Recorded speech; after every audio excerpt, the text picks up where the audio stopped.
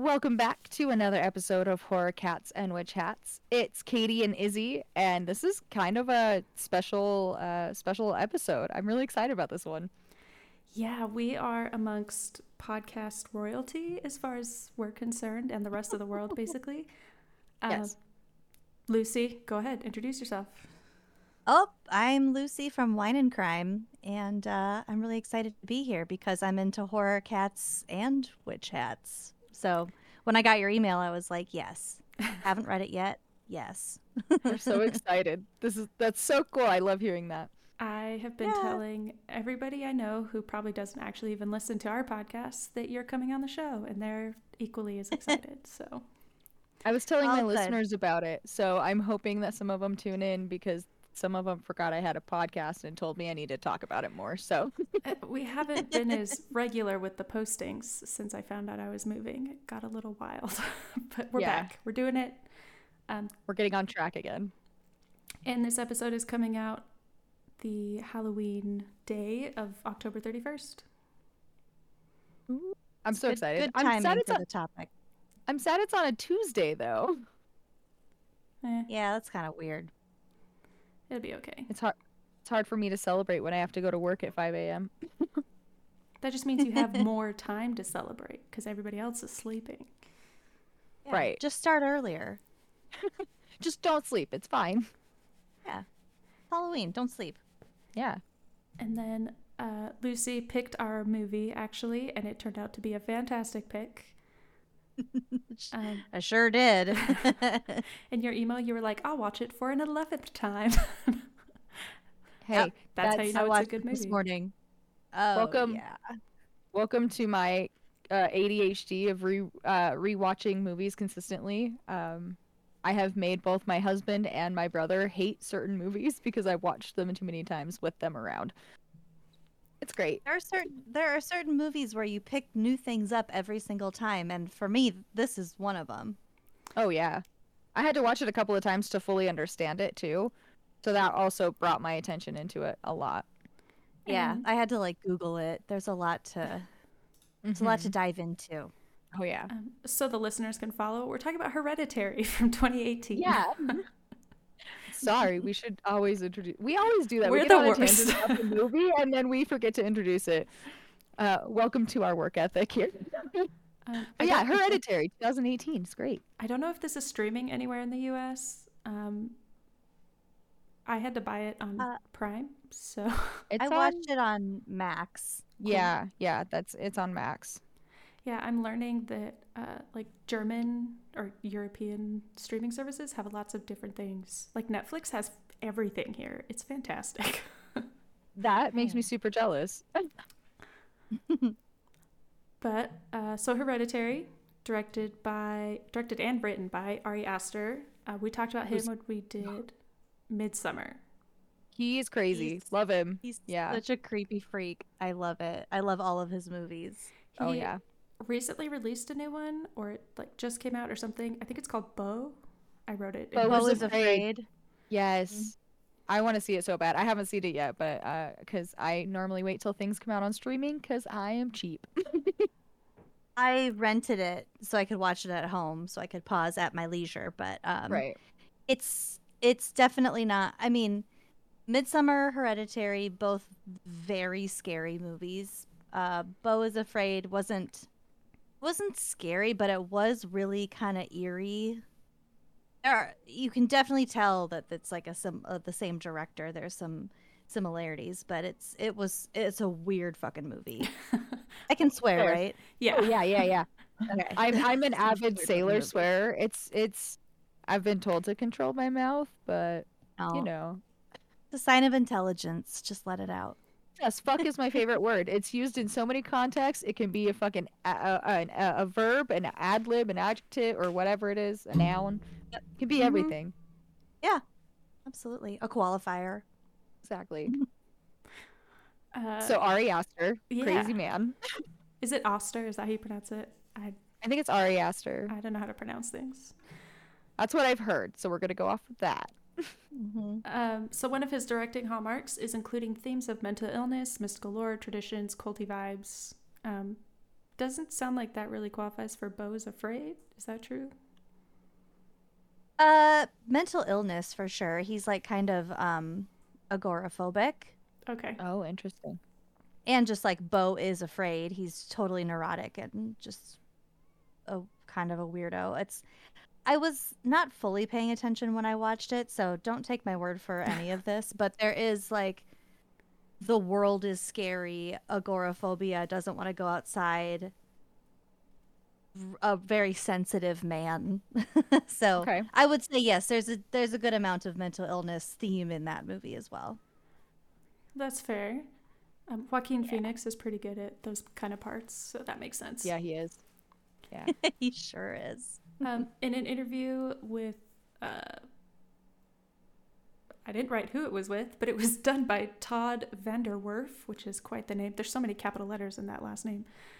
Yeah, there are. Ari Aster said that one thing he loves about genre filmmaking in general, and certainly the horror genre, is that you can take thematic material that may be harder for some people to digest, i.e., like mental illness and trauma, or material that you want to talk honestly about without having to compromise whatever your message might be, or without the same risk of losing an audience.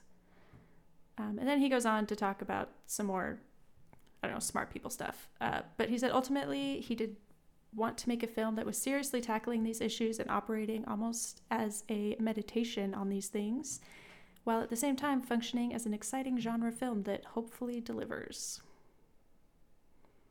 I loved it because going back to that theme of mental illness and the title of the movie, Hereditary, obviously a lot of mental illness gets passed down through generations. Oh, yeah. But then the horror part, like crux of this movie, is that it's a cult that has to do with generational like sacrifices.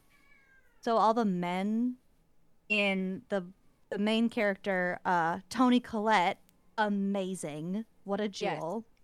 Yes. Agreed. Her father starved himself to death. Her brother had, quote unquote, had schizophrenia, but then kind of come to find out he probably did not, that all this shit was really happening. He hanged himself. She tried to abort her son, which didn't work, and then her husband dies. It's like all the men in the family are all fucked up, and like the women are sort of the second choice carriers for the demon that is Payman that kind of comes out at the end. But yeah, all that is hereditary and patriarchal. Yeah, I included fucking patriarchy quite a few bits in here. A lot of fucking patriarchy in this movie. Yeah.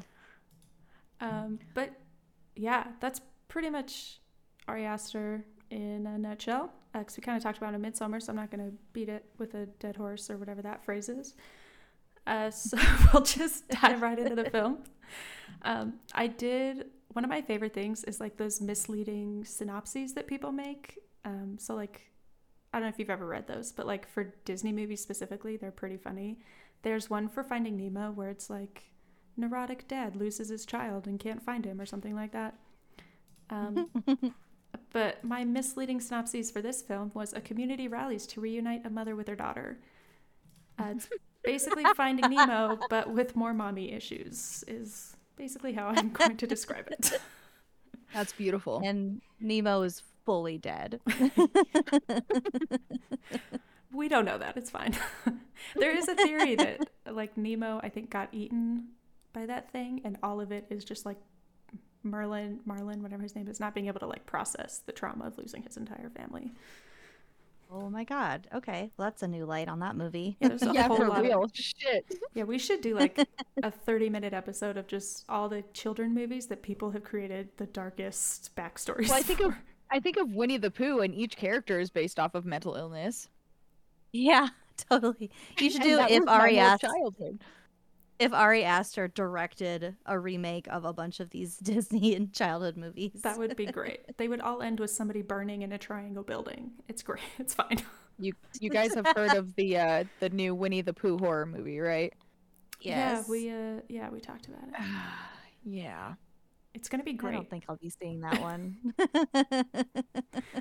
We'll probably Um, watch the trailer for it as part of our Patreon that we will eventually set up. But someday. Excited for the trailer. I'm just confused about how you could turn that into a 90-minute film, but we'll see. Might be Yeah, great. I've only watched part of it. And it's anyways. a kid wanders into like, this is how I think it would go. A kid wanders into like a Narnia type closet, and on the other side is the 100-acre wood, but it's all evil, and he has to escape the demonic Winnie the Pooh. All right. Eeyore will well. be a trip. Yeah. Twist Oh, ending, dude. it's a demon trying to possess the kid, so it's okay. Always. I gotta say, the beginning of the movie is fucking heartbreaking. Yeah. There's parts in it where you're just like, oh man, no. So Katie, kick us off with the film. The real movie, Hereditary. The film starts right off into a grief and trauma theme. Ari talked about this interview, and it opens up with an obituary. Always a sign of a great film, opening with Right. an obit. Tragic. He said that wasn't in the original plans, and he actually added that in editing later. It just brings It's a the good chilly addition. vibes already. I liked it. So the obituary read, I think it's Ellen Taper Lee. She's 78, passed away after a prolonged illness at her daughter Anne's house on April 3rd, 2018. Beloved wife of the late Merlin Lee, rest in peace. Martin. Devoted mother. Did I say Martin? You said Merlin. Did I say Merlin? Sorry. Yeah. That's okay. It's not that big of a deal. Anyways, beloved wife of the late. I almost said Merlin again. God damn it. Beloved wife of the late Martin Lee, rest in peace. Devoted mother of Anne Lee Graham and the late Charles Lee, rest in peace. Cherished grandmother of Peter Graham and Charlie Graham. She is also survived by her son-in-law, Dr. Stephen Graham. She will be missed. It's a lot of Grahams in a sentence.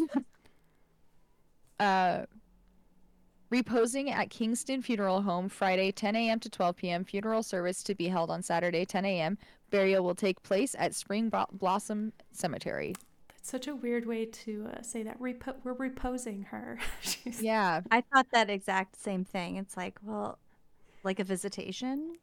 Yeah. Yeah, the reposing, given what happens later in the movie, is creepy, and I love it.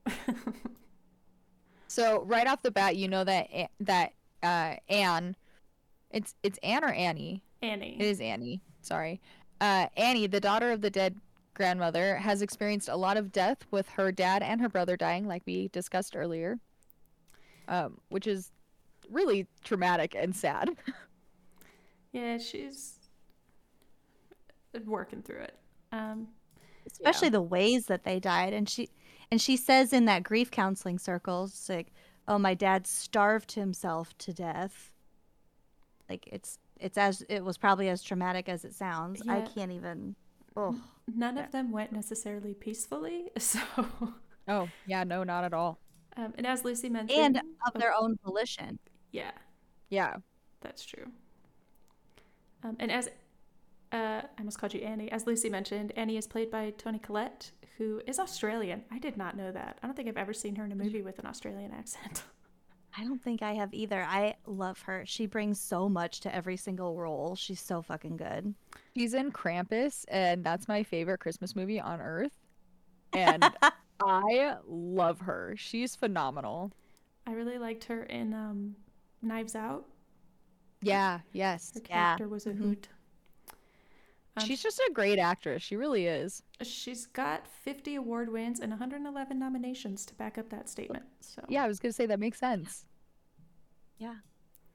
I also like the way that she plays, the way that she plays this particular character. She's like kind of a bitch. She's just sort of a bitchy mom, and she plays it so like kind of subtly. It's all in like her affect and her attitude towards her children characters and her husband. I just think it's so subtle, and it goes such a long way into like disliking her as a character. And then which I think is sort of the point. One yeah, of the points. it's kind of like she's the evil person in the movie, even though she's like not, but you want to kind of want her to be. But she's Yeah. also, she does a fantastic job playing a grieving mother, which I can't imagine the headspace you'd have to be in to be able to do that. Yeah. Yeah. I don't have children. I can't even imagine. I would just think about my animals and I would still be an absolute wreck. You've So, got fur babies. It's basically the same. yeah. Yeah. You'd get there emotionally. Right. So after the obituary, it shows a workroom of miniature like doll houses, and it zooms into one which turns into the bedroom of Annie's oldest son. His name's Peter. The dad is trying to get the kids up and ready for the funeral, and Charlie is there. She's, I believe, 13 or 14, who is sleeping in her treehouse, which I always wanted a treehouse, and hers is really big. I'm kind of jealous. Hers is fancy. It's big. Yeah, it's got really good lighting. Yeah. Like that red light is really cool. I know it's supposed to be scary, but I like It's it. cool. Yeah, no, I get it. They have the windows on the east and west side just so it hits just right. So, like Midsummer, there's a lot of symbolism and historical lore in this film. On the side of the treehouse, there's a symbol with the wood that's made, and it's like a Y with a little thingy sticking up the center. It looks almost like a pitchfork. There you go. Thanks. I don't know how I to got explain you. it. It's I gotcha. and this is actually a rune called, I think it's Algiz or Aljiz. I couldn't tell you, but I'm going to say Aljiz because it sounds better. Because it's a Y Right. with a thingy and it jizzes. I don't know. Sure it does. And that rune specifically means divine protection and sanctuary, which is significant because, and it, hopefully you've seen this movie, but spoiler alert, Charlie is the vessel for the god demon thing, which we'll get into more later. But this treehouse is meant to be Charlie's safe space, the temple for this entity, and I'm unsure if she knows that that's her temple or if she just feels naturally drawn to that space. Couldn't tell you. But in an I interview, assume it's because it's her safe space. I assume that's where it refers to. I think she like feels her grandmother in that. It's probably not like cognitive because she's only 13, but she's like she kind of like when she goes outside, she's like kind of following her grandma and she doesn't have shoes on. She's just sort of like in a trance almost. so the reason I say I'm not sure if she understands that it's a temple or not is because Astor did confirm in an interview with Variety that Charlie has been possessed by this entity since birth. So like she is already this thing. Damn. So that's why I'm like, I don't know if it understands or what. I don't know. But it's cool. Can you but like imagine you said, being I think she born definitely possessed? is. Born possessed. Born possessed. That's Well, and like her grandma, there's references to her grandma taking care of her, like more than her mom. yeah. Like that little doll, the doll scene with the mom in the bed, and I'm sure we'll get to it, but it's creepy. That was one of the The more grandma dies. traumatizing scenes of the Yeah. film. Yeah. And the grandma dies and she asks her mom, like, who will take care of me? That's so sad. Your fucking mom? Yeah, that's one of those first Telling. signs where you're like, what kind of mother was she? Yeah. Mhm. Yep. I wouldn't be surprised if she had, based off like what we learn later, if she had some postpartum depression kind of stuff. But we'll see. And then Charlie is played by Millie Shapiro. Her biggest claim to fame, can't talk, is that she was Matilda on Broadway. Oh. Oh, wow. Yeah, she did that right before this film. That's a transfer. She, Matilda Yeah. to Hereditary. Totally. like Disney stars who like go from like these pure Disney shows to like stripper movies right afterwards just to shed Yeah. that Disney. I was like, damn, okay, that was fast. Miley. Yeah. Lindsay Lohan. Mm-hmm. So many. All of them. I don't know. There are discussions all over the place about whether Charlie is neurodivergent or has some sort of like social disorder of some kind. And I did read on Reddit, because those are all high source content. Right, of course. It's all real. It's true. Uh, where people who were autistic or other forms of like neurodivergent found her behavior very relatable. Um, and the only reason that I would argue she's not technically neurodivergent in the normal sense is because she is a possessed vessel. It's just the entity trying to figure out what it's doing. Yeah. Yeah, and I feel like there's a good odds that she wasn't like socialized very well from a young age because her grandma was taking care of her Yeah. a lot more than her mother. And her mom, when Peter goes to that party and her mom's like, take your sister with you, like, Yeah. make her normal. My mom would never No, let me do that. Yeah. especially when she already presumes that there's going to be alcohol at the party. It's like Send your kind of her just sort 13-year-old of, out. It's fine. yeah, just like forcing her to sort of like be normalized and socialize. I think she's just a weird introverted little girl. Mm-hmm. And if it's true that, I mean, Aster said it, so I guess technically it's true, that the real Charlie, her soul or whatever, has been displaced, is the word they use. And she is being controlled by this male entity thing who's trying to figure out what it is to be human, then it already doesn't know how to like be human. So, and then like you said, it's grown up with nothing but grandma. So, yeah. And then there's like the clicking thing, Mm-hmm. which we'll get into more. But yeah. And then it doesn't help that the entity inside of her is supposed to be male, and she is of the female sex. And so because she feels like a tomboy, even though we all know gender is fluid and that's not a thing, she feels extra isolated. I was a tomboy. Izzy, do you remember when I used to wear the boys' cargo pants that zipped off at the knees? That's just called a Every lady being day? comfortable. Or a person Yeah, being that's comfortable. fashion. That's Yeah, man. It's coming back, I swear. Everything's coming back. It's all cyclical. Yeah. I also feel like when she said the tomboy thing was almost like kind of thrust on her because she said like grandma wanted me to be a boy. And that goes back to like the male body being more desirable for the demon. That Mm-hmm. yeah, grandma did want you to be a boy because you'd be a better vessel. And it's Yeah. not necessarily because she like, you know, expressed as a tomboy. She just kind of had that in her head that she should have been a boy. Mm-hmm. And her mom wasn't there to apparently stand up for her at all.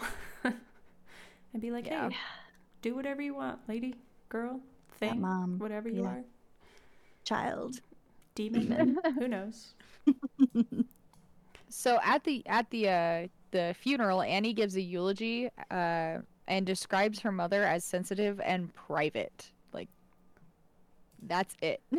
Yeah, tell me you have mommy issues without like telling me you have mommy issues. So She kind Yeah. of called her own mom a bitch in the eulogy. she did. She was Yeah. like, she's got weird friends. We didn't get along. Yeah. Yeah. So Annie's wearing a necklace that matches the one that her mom wore. And it turns out that this is like a type of symbol of the cult her mother was the matriarch of. And although at this point in time, Annie doesn't know that that's what that symbol is, meanwhile, Charlie is drawing portraits in her notebook, and she keeps making that clicking noise that we were talking about. Um, so I thought that was really interesting because it's in a really quiet spot, and you can hear her like drawing and hear her sketching, and then she just clicks. And I think it's the first time you hear her click, and you're like, "What the fuck is that?" Yeah. Uh, there's a theory that her tongue clicks because it's also a behavior associated with some neurodivergent diagnoses, actually. Right. So some theories say that that's actually Charlie trying to like take control, and it's showing that the entity does not have control of the body. However, I think even Aster has said that the clicking is specific to the entity that is taking over, because it's a way for you to like track where it is throughout the film. Okay. Yeah. I And kind of noticed the clicking happening like when she was thinking about her grandma or in spaces where she was close to her grandma. Yeah. It was essentially she clicked in like the creepier parts of the Yeah. movie. So I mean, that's a good I point. think that's what made him creepy. Yeah. Because if she was the one who like summoned her, I guess she had like a connection to it. And being a matriarch of the cult, she is going to be the main person of all of them. Mm-hmm. And then there supposedly was a trailer for this film that came out on Valentine's Day of 2018 where it showed yeah, it's a great Valentine's Day film. It showed a scene where Annie is opening a box that has the necklace in it, and that's when she puts it on. But they cut that out of the film, and so in the film she's like just wearing it. It doesn't show her receiving it, which I found, I don't, it's not like a big thing, I guess. But maybe I think that just shows she hasn't been wearing it her whole life, and she only put it on because her mother died. Yeah. Mm-hmm.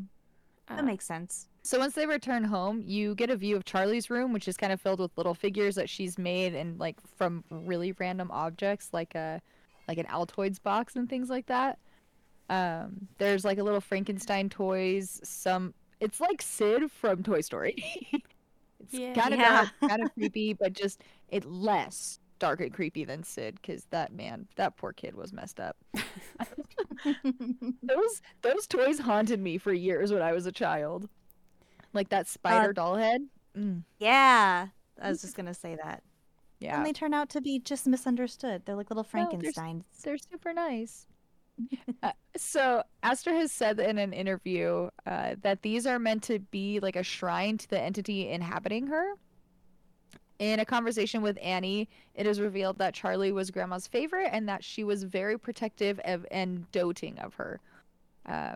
Annie even said that Grandma wouldn't let her feed her, but insisted that she do it herself, like the grandma do it, which is really weird. Except that the grandma made it very clear that she wanted Charlie to be a boy, as we talked about. She's like, I love you, but I don't love that you are you. Be better. I love you, but you could have been better. You fucked up. Yeah. It's a choice. It wasn't your fault, but it was. So Is there a conversion camp for that? God, Probably. disturbing. And knowing what we know now, that makes sense. But it is so weird that she would tell her that. Yeah, maybe that's where like the tomboy stuff came out, that her grandma was like sort of trying to make her behave or dress more masculine. Because she's wearing like the baggy hoodie and the baggy zip off khakis. Just kidding. Man, comfortability. It's exactly what shoes were you wearing, Katie? Because I'm sure she was wearing those too. What shoes was I wearing? I was wearing the big ass skate shoes, like the DCs and shit. Oh, yeah, she was probably wearing those. And then Just later, dragging the heels on the floor, yeah, making that scuff sound every step you take. with the really thick laces that nobody actually tied. You just tuck them in. Exactly, 100%. That was a look. It was. It was. I rocked it for years. Oh, yeah. Later, when they show Annie's miniature workspace in their home, it becomes clear that she makes miniatures as a way of working through her issues. And one such miniature is her in bed with baby Charlie, I'm assuming. And then her mom is also trying to breastfeed Charlie. This is the scene that I was talking about. That's like the creepiest part of the movie. I swear to God, like it's so uncomfortable to just see that, because the grandma has her tit out and is like ready to take the baby, and it's just like no, that's not how this works. I feel. How are you still lactating? That's what I was Yeah. I can only think of White Chicks, where she's like, your mama's so old. When you breastfed, came out as powder. Spits. Blows the powder in their face. Dude. That's how I broke my collarbone. Remember that, Izzy? Good From times. breastfeeding on powder. No, from trying to do a flip from White Chicks. That was our movie back in the day. We were weird kids. We did crazy Yeah, things. that was an Can't unfortunate say I've seen incident. White Chicks. You Yeah. haven't? Oh. Mm-mm. I guess you can stay on the show. Well, it's been fun. uh, yeah, I don't really know how to segue from that to this, but behind Charlie's bed is a word That works. that's carved into the wall that says, I think it's satiny? Satoni? Mm-hmm. And this is believed to be a word used in necromancy rituals, as stated on some random witchcraft websites. A website called Signal Horizon is most often referenced for doing all the digging on these words that they find. And they think it might be a word of power used to command the dead back to the spirit world. So I'm assuming that's them trying to get the souls of the people away so that the entity can move on in. That's the only thing I could think of for that. So go ahead. sorry, I looked at a couple articles about like the overall meaning of the movie, and I guess that there's other words that are like written on the outside of the family's house and also on the tree house that are also like incantation words. So the vibe that I got was that the cult practitioners are already surrounding the house and like prepping the scene. Yeah, Astor said in interviews that the idea is that there's words for an entire incantation throughout the house, like you said. These were just the 3 words that they showed. I was gonna ask if you saw if it was gonna be kind of like a Haunting at Hill House where you see the ghosts in the background, if you could catch the words and stuff like that. Yeah, there's only 3. There's officially only 3. So whatever they like obviously point at them, those are the only ones that are visible. But it would be cool if they had more like Easter egg. Just like, yeah, I think Mm-hmm. that'd be fun. But that's also super creepy that they were there so fast, just Yeah. messing with stuff in the house. Yeah, for real. They also say this word later in the film, so that's just driving in that it was the cult that put it there. And yeah, that's pretty much it. I did look it up or look up the pronunciation of that because I always like to do this. It is Setoni. Setoni. So it's It's a Satoni. sa. Sato- Yeah, exactly. There you go. There you Sounds go. delicious. Right? So, among her mother's personal things, Annie finds a book called that notes on spiritualism, and there's a note inside of the cover, kind of like it looks almost like a postcard, and it says, "My darling, dear, beautiful Annie, forgive me for all the things I could not tell you. Please don't hate me, and try not to despair your losses. You will see in the end they were worth it. Our sacrifice will pale next to the reward. Love, Mommy." Will she see it though if she's been sacrificed? That's the question. Yeah. The signed love mommy thing kind of like irks me a little bit, but It that's doesn't, just because yeah, it doesn't sound like it fit their relationship either. right. So Oh, it kind of made me think that the mom, well, like the grandma was sort of like had a little bit delusional thinking about her relationship with her daughter and probably both of her kids. And the Annie character was just like, my mom was fucking nuts. And that, like maybe she didn't even like realize it. But yeah, she's the cult leader, so why would she? They are Yeah. pretty Yeah, that note delusional, was really so yeah. That note was really weird in that it didn't. If it was just an isolated note, it would be like, oh, creepy. What like rewards are we reaping or whatever? And but just given the context and what you know about their relationship, it's like extra. I think yeah, I think Annie was Izzy. able to dismiss it so easily because, like you said in that talk where she's ranting about her family, she talks about how her mom had like lost it in the end and was just nuts. So I think she's just Yeah. like, oh, mommy's crazy writings. Yeah. Just more offsetting things that make you think. Um, the next day, Peter's teacher does a typical horror movie thing and provides a lesson that perfectly covers the entire movie. Just sums it up. Not that Peter's paying attention, of course. The teacher is talking about Heracles' Flaw, and on the board it's written theme escaping fate. The teacher asks what Heracles' Flaw, and a student or what is Heracles' Flaw, and a student responds with arrogance because he is ignoring all the signs, as Peter is currently doing right now. Then another student says if it's all just inevitable, then the characters have no hope. They are all hopeless pawns in a they're all hopeless pawns in a horrible machine. No So- student talks like that. No, at least not not high school students. It was an AP class. APIB for sure. In his Vogue interview, Astor said that was exactly one of the themes for the film.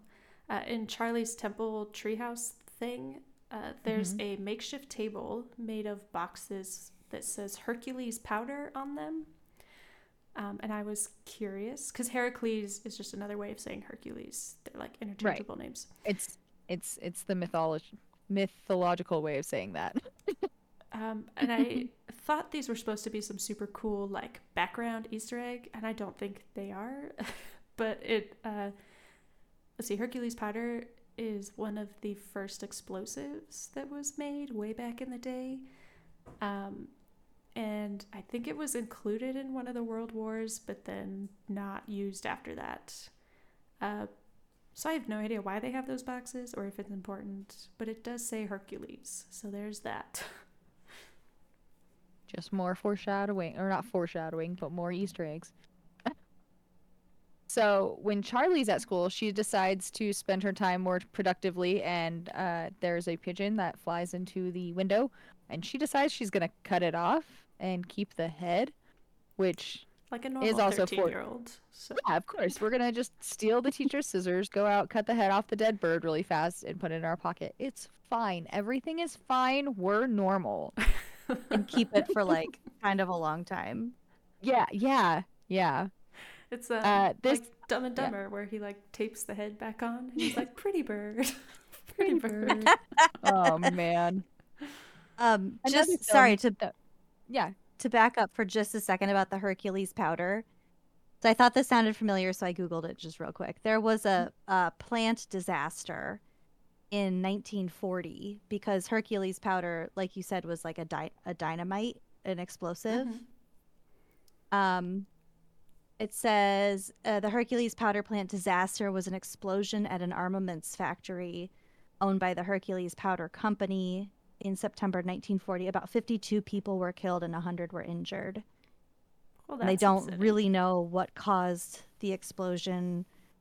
They kind of think that it was like maybe the Nazis because it was in 1940. That would makes be sense. an easy scapegoat. Yeah. Yep. Right.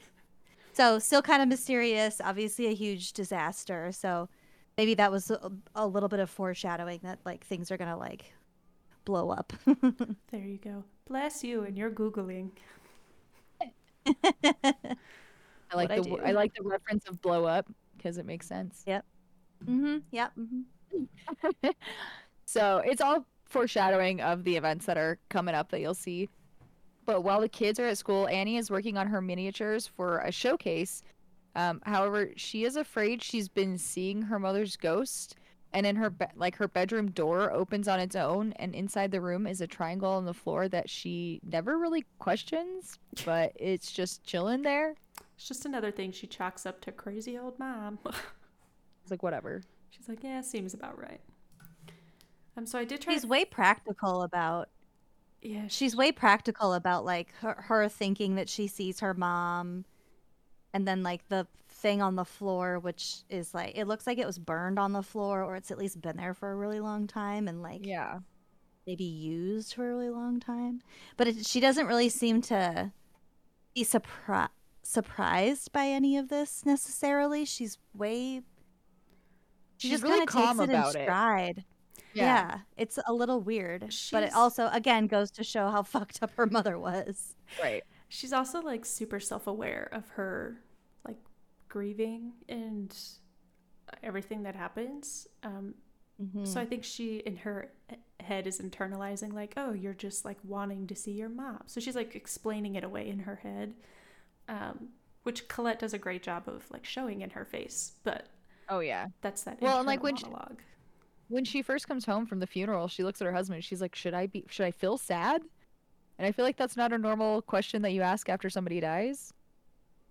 Like She's your really, mom. yeah, very logical. And then when she's after she thinks she sees her mom, it shows her computer screen and she's like reading an academic article about seeing ghosts. Like she's just handling it in such a bizarre clinical way. That's a good, Yeah. yeah, it's very clinical. Everything she goes through until the end is like clinical. Yeah. But jumping back to those triangles, because I had to Google it, the old Google Box machine. Triangles are often related to witchcraft and mystical things, and because of its reputation as being like one of the strongest shapes. I think triangles are in the Blair Witch Project. Is that what's hanging from the tree? Yes, I Right? believe so. Yeah. Yeah. In other religions, such as Buddhism, Hinduism, and Judaism, 2 triangles make up a 6-pointed star. One of the beliefs is that the upwards triangle represents masculinity and fire, which would be how we viewed this triangle. So it's facing upwards, it's masculine, it's fire. And then combined, and the downwards one is femininity and air or something like that, and together they make creation. But this masculine energy entity thing that we'll talk about also extends to witchcraft practices.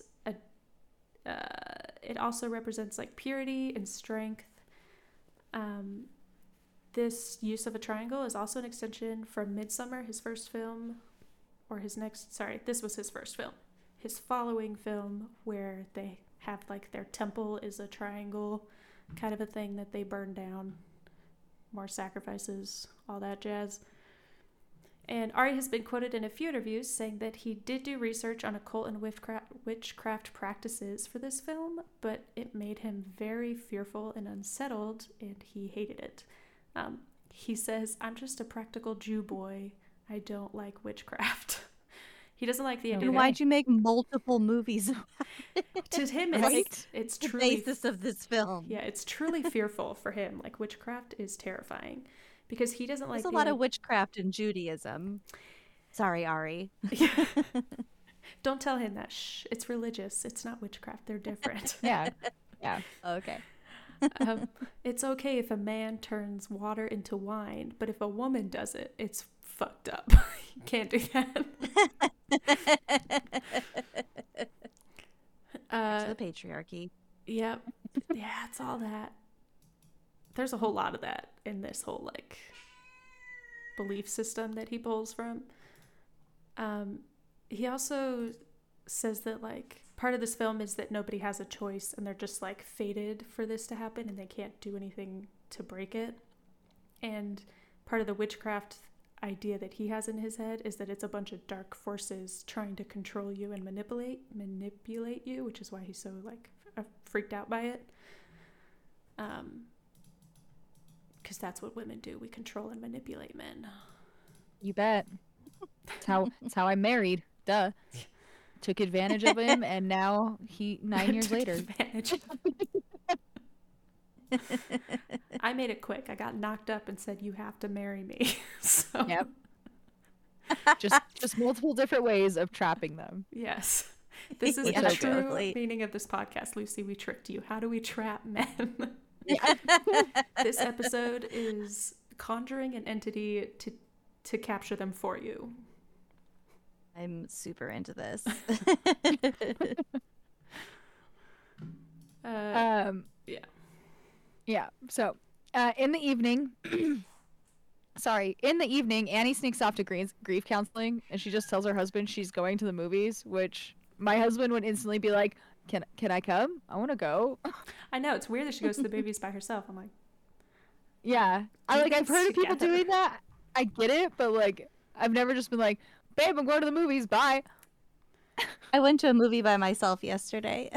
I mean, I've done it when Tyler's not there, right? Like if he's deployed and stuff, I do it. Hey, but if he's But just like sitting on the couch and you're just like, hey, bye, and he just chill That's about it. true. I don't know. Yeah. Yeah. Corey's out of town. That's why I went. Yeah, see, So see, there you go. fair. what movie did you go see? Cat person. You What is so are meant that? to be here. Yeah, I had never heard of Do this you movie. remember? Do you remember a few years ago in the New Yorker there was that viral article about it's about like the nuances of sexual assault. Oh, Like, was it oh, just a oh, bad okay. date or was it assault or is he just awkward? Like, is this my fault? Should I have said something, but then I didn't want to insult him? And Yeah, sounds about right. that was called Cat Person. This is a movie extrapolated from that article. I really liked it. And ironically, I was alone in the theater. Well, you don't want to go on a date. That would make it awkward. That's I true. love, I love having the whole theater to yourself. It's so much fun. Yeah, and Eh, this one is like the upstairs theater of an independent theater in town. So there's Oh, only okay. like 20 seats. It's just this Oh, tiny little I just had like my own yeah. viewing room to myself. It was actually great. I took a phone call. It was wonderful. Too bad you didn't have a controller to just pause that really fast for a second, I know. right? Um, so Annie sneaks off to grief counseling, or at least what she thinks is grief counseling, but it turns out to be a room of her mother, like full of her mother's cult members, which Annie spills all of her family drama, including all the mental illness, like dissociative identity disorder, dementia, depression, and schizophrenia, on like a rampant rant that she does, just spills. It's like word vomit for her. She's very cold about it. Like she's just like, this is how it went. And the way Yeah, she says things, she's like, and of course my mother did this and this is what happened. So of course I had to yeah. give her Charlie. And everyone else is like, Uh, what are you talking about? yeah. You need a Wow. therapist. You are not in the right room. Right. So, as we said earlier, her father starved himself to death because of his depression. Her brother was schizophrenic, and he hung himself after claiming his mother had put people like into him at age 16. Um, which there's Charlie's possessed, so there's a person in, or there's a something inside of her. This would be a great place where if we had sponsors, we would be like, Talkspace sponsoring this episode. If you have DID. If Dude, you if you suspect you have DID. If my you mom think had a patient of DID, and I've always been super curious about it. Obviously, she didn't go into detail about it, but I did hear a little bit of it, and it was so interesting to just like hear her talk about like the change. So, it's wild. Yeah. yeah. Sounds really gnarly. There's a podcast called Something Was Wrong, that I really like, and there's one about what was that? Oh no, it wasn't Something Was Wrong. Well, plug for Something Was Wrong. But there's another one called This Actually Happened, and it's about a man who is married to a woman who has 21 different distinct personalities, Oh, Lanta. and she can like they have kids together and she can kind of keep it under control during the day, but then at night she just has to like let it out. Oh man. And so her husband like kind of accepts all of them and like gets them all on his side, so nobody like so there's no conflict. He So just like loves her through it. It's really Damn. bizarre. is But that she ends considered up like a polyamorous relationship? Or like. well, I think so. I mean, there are all sorts of people. There's like children personalities Oh, and never mind. um so I would say no, but she does end up dying by suicide. Oh, that's upsetting. Bummer. So it's just a very bizarre story, but yeah, DID is wild. That sounds like the best podcast ever. I've been on a loop of watching like YouTube's scariest videos and like the scary things you find on the internet. And that sounds like a podcast of exactly what I want to listen to. Mm-hmm. This actually happened, or this is actually happening. Okay, Yeah. I'm gonna look that up. So our ad space for talk space or therapy or whatever just turned into even better therapy, which is just tune it all out with podcasts about horrible things. It'll make you Yeah, feel a true lot better crime. about yourself. True crime, all of it. It's great. It's a coping mechanism. It is. Just embrace it. I was talking. Some say it's a red flag, but at least I know how to get rid of a dead body. Just kidding, I don't. That was a joke. I just love making my husband super uncomfortable because he gets worried that I watch all of these like true crime things. I do because I listened to Wine and Crimes episode on stashing bodies. Boom. That's A good idea. The problem comes in with the logistics. Like a dead body is very hard to move. And then you need time, you need maybe really high heat if you want to burn it. High heat for a long time if you want to try to bury it. Digging a hole sucks. Logistically, it's very difficult to do. But intellectually, you should burn it and then grind up all of the excess hard materials, the bones and stuff, with just like cinder blocks. Then just kind of let it go blow away in the wind. It's the chunks that'll get you. You got to get rid of the chunks. Those you just bury under rare flowers so that they can't dig it up because Yeah. they're protected. Do the what is it called? The That would require them to suspect me first. right.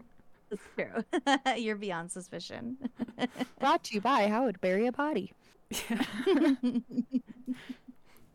So there is a Reddit theory on the official Hereditary Reddit page by user Dueler76, who guesses that originally Ellen had tried to place the entity into her son, hence the schizophrenic diagnosis and claims of possession that he was going through. But when he rejected it and died, she used her daughter Annie as a host, which would explain the remark where Annie was like, I was a tomboy when I was growing up too, and why she makes miniatures the same way Charlie does. Ooh, I never Okay. thought about that. Yeah. Yeah. Creep. The question Okay. is, when did she pull it from Annie? I don't know if Annie had it up until she had Charlie or how that worked. I'm assuming Grandma took it back and that's why she got like DID and all that stuff Maybe. that's happening and dementia, Okay. because it was just messing with her brain chemistry having two people in there. That's my theory. I'm also wondering. Maybe she pulled. Go ahead. Oh, sorry. Maybe she pulled it out when Peter was born. But then Annie kept Peter away from his grandmother Yeah, she because wasn't. because she kind of knew, because he was a boy, she knew that her grandma would go after him. So her husband had put a safety order or whatever against her before Peter was even born. So I'm wondering if Grandma was trying to be super controlling, because she even says like my mom was really manipulative and controlling. So I think she was trying to do what she did with Charlie, where she was controlling her to keep the entity up until Peter was born. But then it got to be too much, and then she got pregnant, so they did the order, and then she never saw Peter, which is why she hooked onto Charlie. I think she might have also tried to put it in her husband, was her first attempt, I think. That's my guess. But because he wasn't like vulnerable enough, maybe, because that's part of the ritual we'll get into later, he didn't accept it and he starved to death. It could be because he's not part of the actual bloodline, and that was her being like, oh, that doesn't work, it's got to be blood, I'll try my son. But that's, I don't know, it just seems like really weird that all of that happened to the men in that family. That's why I was like, maybe she tried it on him first. Possible. Yeah. Yeah, the husband, Steve, I think, Annie's husband. Mhm. He wouldn't have been a viable candidate because he's not blood. Hereditary. Yes. Right. It's in the name. It's always in the name. Now somewhere it's going to lead back to Buffy the Vampire Slayer because it's always leading back to Buffy the Vampire Slayer. Well, if Everything does. Buffy was in this movie, she would have taken would- it out. Bang, bang, boom. No problem. Yeah. Actually, it would have been Giles who figured it out, and she would have just been the dirty work. That's true. Angel would have been involved for sure. Right. He would have just been skulking in the corners by the naked people, waiting. See, she belongs here. All the Buffy references. If it helps, we tie in Supernatural, so it works out. It all comes Yeah. together. Okay, there we go. That works. Perfect. Let's see, I lost my spot. But yeah, I think Grandma was still trying to figure it out. That's how everybody died. It was in Annie at some point. I also think that's why she put it into Charlie, and she was super stoked for a kid, because she figured out that if they're already a full-fledged person, they're more likely to reject the entity moving in. Whereas if it's a baby, they can't necessarily like fight it so much. So it'll be easier to put it in. Mhm. That's an idea. Kitty sounds like she's dying. She's really upset. So we have a window, but they have, in Germany, they have like the little space heaters right in front of the window. And she hasn't figured out that she can land on top of it. So she keeps staring at the window and like wiggling her butt like she's going to jump up there, but she doesn't know if she can or not. So she's yelling at me. I need She you to needs a get a ladder. video. I need you to get a video of this for me because I want to see her butt wiggle. Someday. There's no cats in this movie. No. One of the flaws. Or maybe Yeah, it's a good big thing. I don't know, flaw. depending on what happens to the dog. It might be a good Yeah, thing. I was thinking about the last movie that we did, Smile, and dead cat in that movie, which breaks my heart. So Yeah, that didn't end well for cats. no. Never mind. I'm just gonna move on. Okay, so Peter is played by Alex Wolff, who is an up and coming actor currently. I guess he's started being in a lot of stuff after this movie. He is going to be in the 2024 movie A Quiet Place Day One, which I'm assuming is a prequel to the first Quiet Place. I can only assume. That's gonna be good. I love the movies about like the first day that the apocalypse started or something like Yeah. that. Like when everyone's figuring it out. That's like my favorite I've type of movie. already told Tyler I am just dying with the first wave because no way do I want to live through that. I'm just No, yeah, I feel that. I will walk Although- into the horde of zombies to slow them down if he wants. I love A Quiet Place just for the suspense of how like silent the movie is in general in the theater. Like I had popcorn with me in the theater and I felt like I couldn't eat it because of how quiet it was. Oh yeah, everyone's like trying to open their candy bags with them. Yeah. What they should have done for Bird Box was every time they had to leave and blindfold themselves, they should have just like had a blank screen so it was just audio.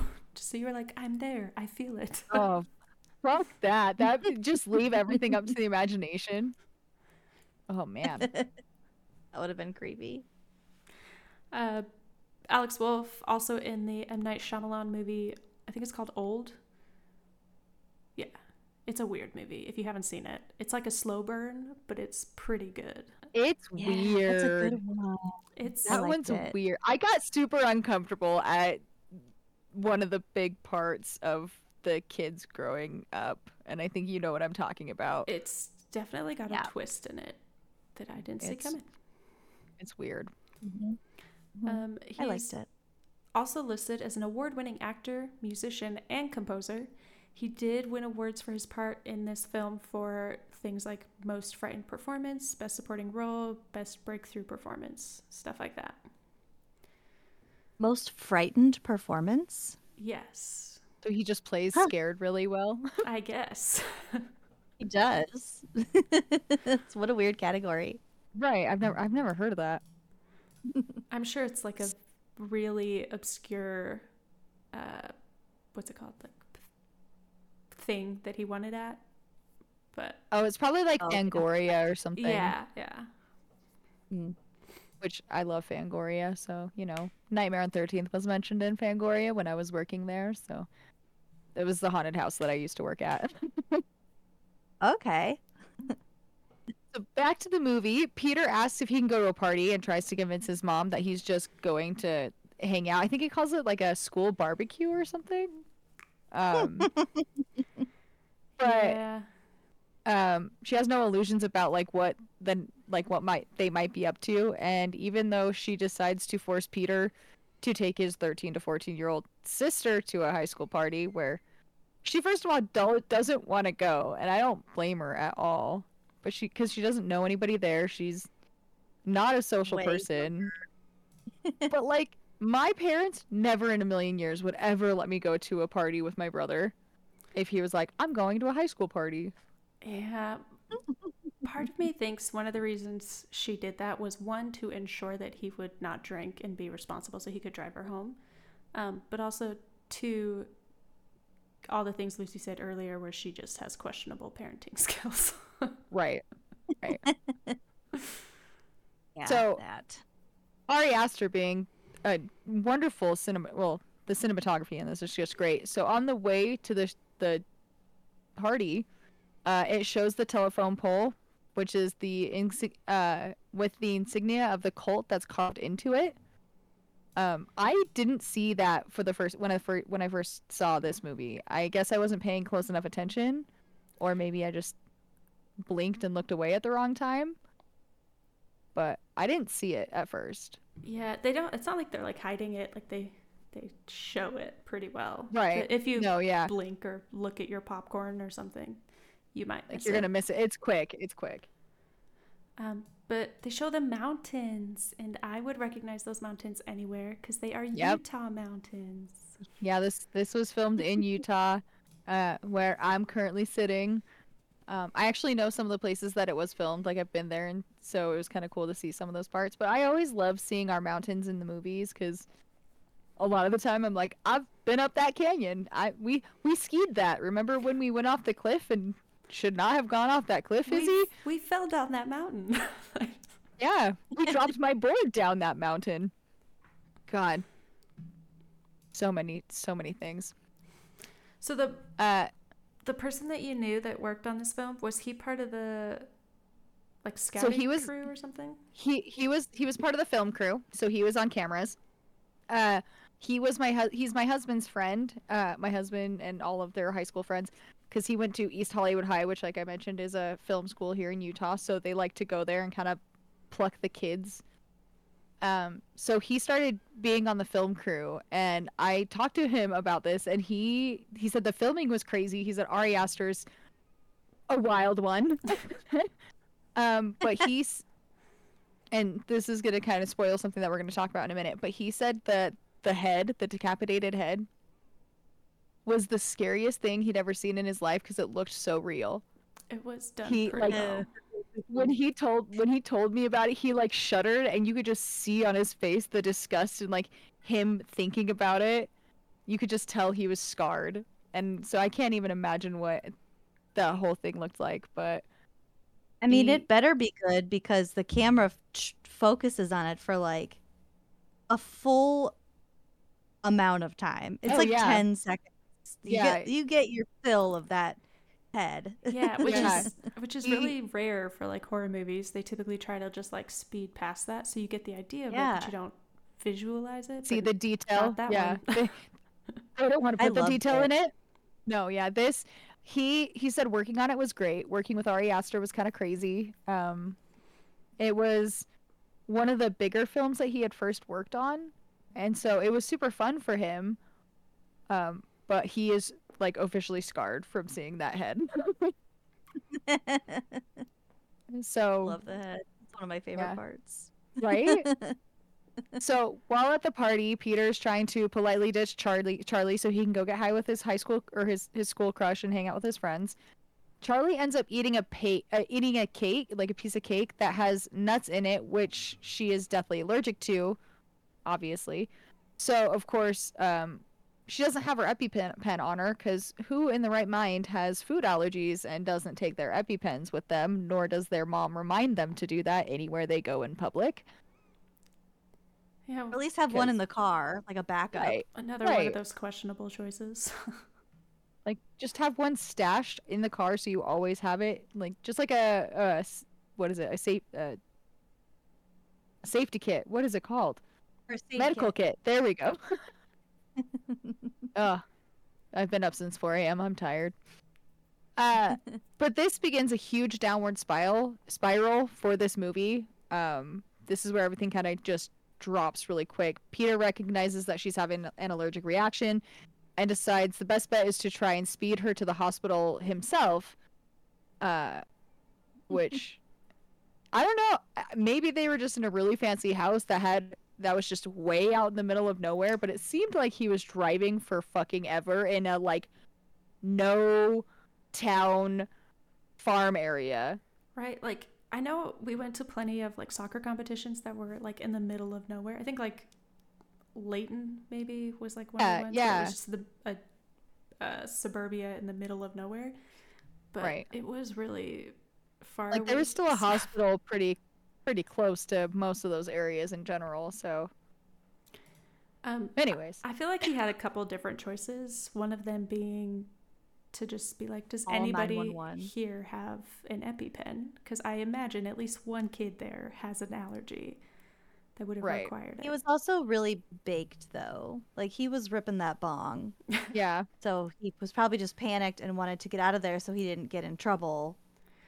And then maybe that he wasn't driving for that long. It just felt like it because she's suffocating in the back seat. You know, that's true. That's fair. And then he didn't even like consider calling 911. But one of the things that I also read was someone said that it was chocolate cake because chocolate cake is often called the devil's food, and that's why she like couldn't resist it. Honestly, I thought it was German chocolate cake. Because I think the frosting looked like it had like that German chocolate frosting with the coconut. So that's what I thought. So I thought it was But like it a had coconut nuts allergy. in it. Yeah, they were cutting like almonds and stuff. So Yeah, I think it was walnuts or something. But yeah, they put a big reference on the nuts. They're chopping up a lot of nuts for. That's too many nuts for almost anything you're making. I feel there was a lot of nuts there. it's weird that a That bunch of chopping of the nuts was so funny. there's a bunch of high school Yeah. girls cooking cake during a And, like, party. The way that she was Yeah, chopping yeah. nuts, I was like, that's dangerous. You're gonna cut yourself. They were Says probably the already person who- baked, and they were like, Says- "Bro, you know what sounds good? Cake." Yes, yeah. That's very true. Yeah. They had a box mix. They just added some nuts. Yeah, why not? Fuck it, you know. That's what I normally do. I'm like, fuck it. Let's just add this in it. Why not? Yeah. I get the idea that maybe he didn't want to call an ambulance because they were at a high school party where there was drinking, there was smoking, so he didn't want to like pull attention and police and stuff there. But your fucking little sister's dying like heavily and you can see it, so I feel like that emergency would take place priority over any of it. She's so cute when she walks in, though. She's like, "I feel like my throat is getting bigger." Oh, I know. Yeah. Yeah, I think he's just an idiot 16-year-old boy. His Yeah. frontal lobes aren't fully developed. It's not there yet. And he's stoned, so he made a series of bad decisions. And when he dodged the deer in the road, he went to the right instead of the left. There's obviously no one coming. Right. Or the deer's was already fate. in the road, just hit it. Yeah, My who's to my say? driving teacher always told me that if there's a deer in the road, speed up. And I Go was like, through that's it. Yeah. the worst but best advice ever. Yeah. You are way more likely to get hurt if you try to avoid it. Exactly. But like Lucy said, who's to say that even if he had called 911 or something else wouldn't have happened where she would have died anyways, because it's Right. fated. It's going to happen regardless. And we knew that was going to happen. Somehow the cultists knew it because they had tagged that pole and set this whole thing up. Yeah. Heracles, man. It all goes back to Heracles. Yeah, man. So, on the way to them trying to get to the hospital, Charlie's going into anaphylactic shock, which is where the throat starts closing, and she sticks her head out of the window, kind of like a dog trying to gasp for air. And she sticks herself really far out the window. Can I just say, like, that's a little scary. But as we said, Peter's not really paying attention. He's trying to like watch his sister in the fact that she's putting herself out the window, but also drive really fast to get her help. He's not paying attention. There's a deer in the road. He swerves out of the way, like we said, going to the right rather than the left. And the foreshadowing of the telephone pole. I almost said tennis pole, and I'm not sure why. It's all the same thing. It's okay. Right. So swerves to the right.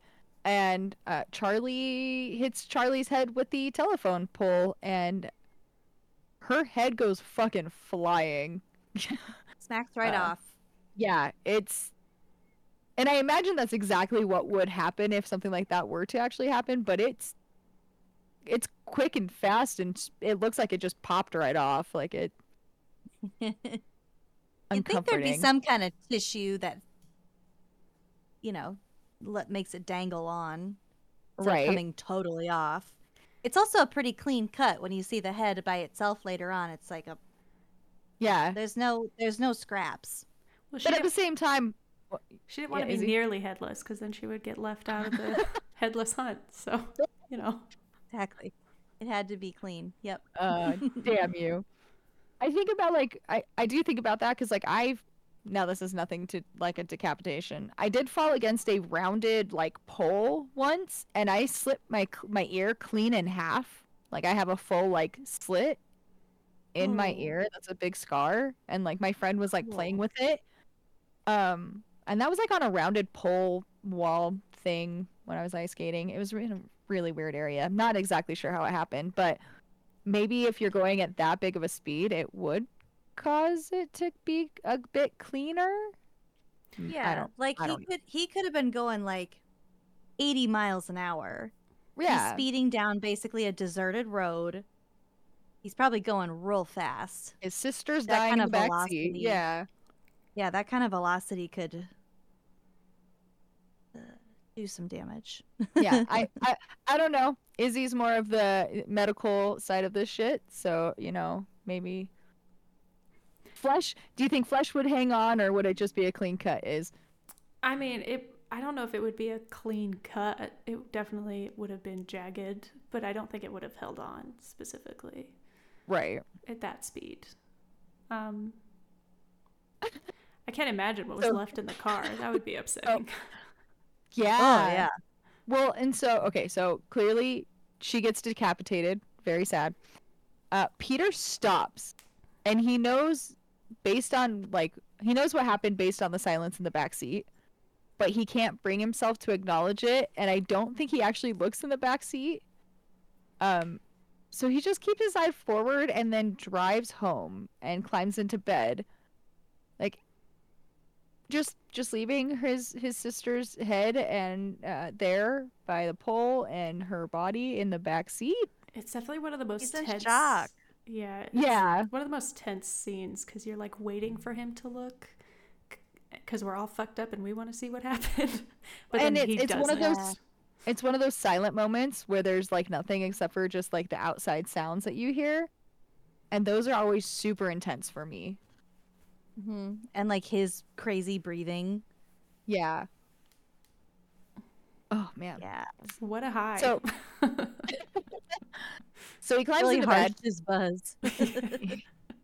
Yeah, really harsh my mellow, man.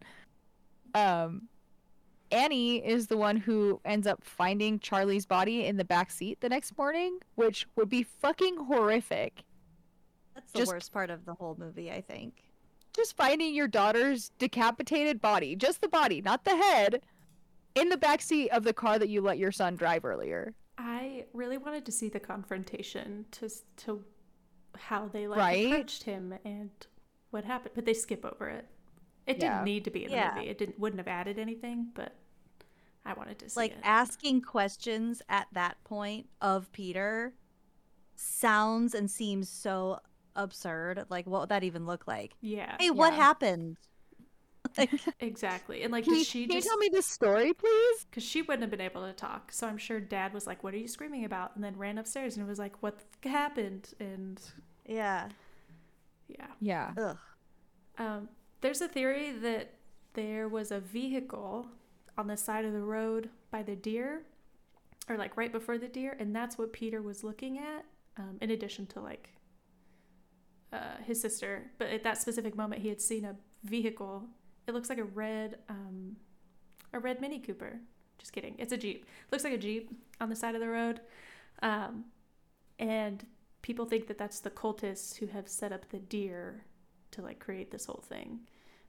People Which like would make sense. took screenshots and added lighting and did a whole bunch of Photoshop, but it does kind of look like a vehicle was there. Astor tried really hard to make it feel like the family was always surrounded by the cult, hence the words and stuff on the walls. At the funeral, some of the cult members that you see later in the movies were there. There's someone smoking in the treehouse when Peter is smoking in his room earlier. There's little reflection lights that the family can see, like those little Tinkerbell lights that are supposed to be, I guess, the god or the entity or whatever, like guiding people to where he wants them. But I don't really like that. I don't know. I don't like that. But we get there. But yeah, it's just the cult members like manipulating this whole thing, and I don't know how they could predict that she was going to eat peanuts, but they did. They're just fortune tellers. That's all it is, fortune telling. They planned it from the beginning. They did, somehow. They did. And then above the mourning parents' bed is another word like written or carved into the wall, and it's Zazas. And other people who have looked into that word found that it was associated with Aleister Crowley. Here's your supernatural link. Yep. I actually, after I wrote this part, I found the whole history of him, which we'll talk about later when we talk about the cult more. But oddly enough, he might actually be a crossroads demon. That's kind of what his whole life was about. Supernatural's not lying. But he was an occultist in the 20th century who did weird shit in the name of expanding his consciousness to different planes of reality.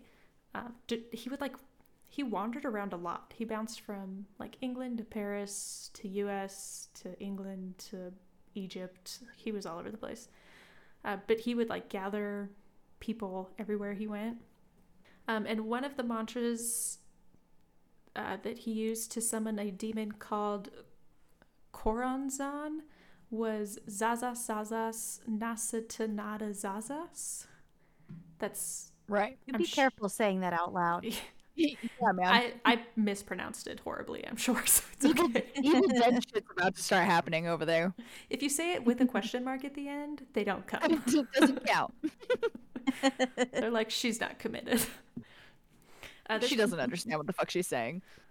There's probably like lots of lore around some of his travels and stuff. Like what I read on Wikipedia, the most honest page of all pages, wasn't quite the same thing that I read on some other web pages or blogs or whatever they were. I don't know. The credibility is wild. So, but it does seem like he was using them as words to summon something.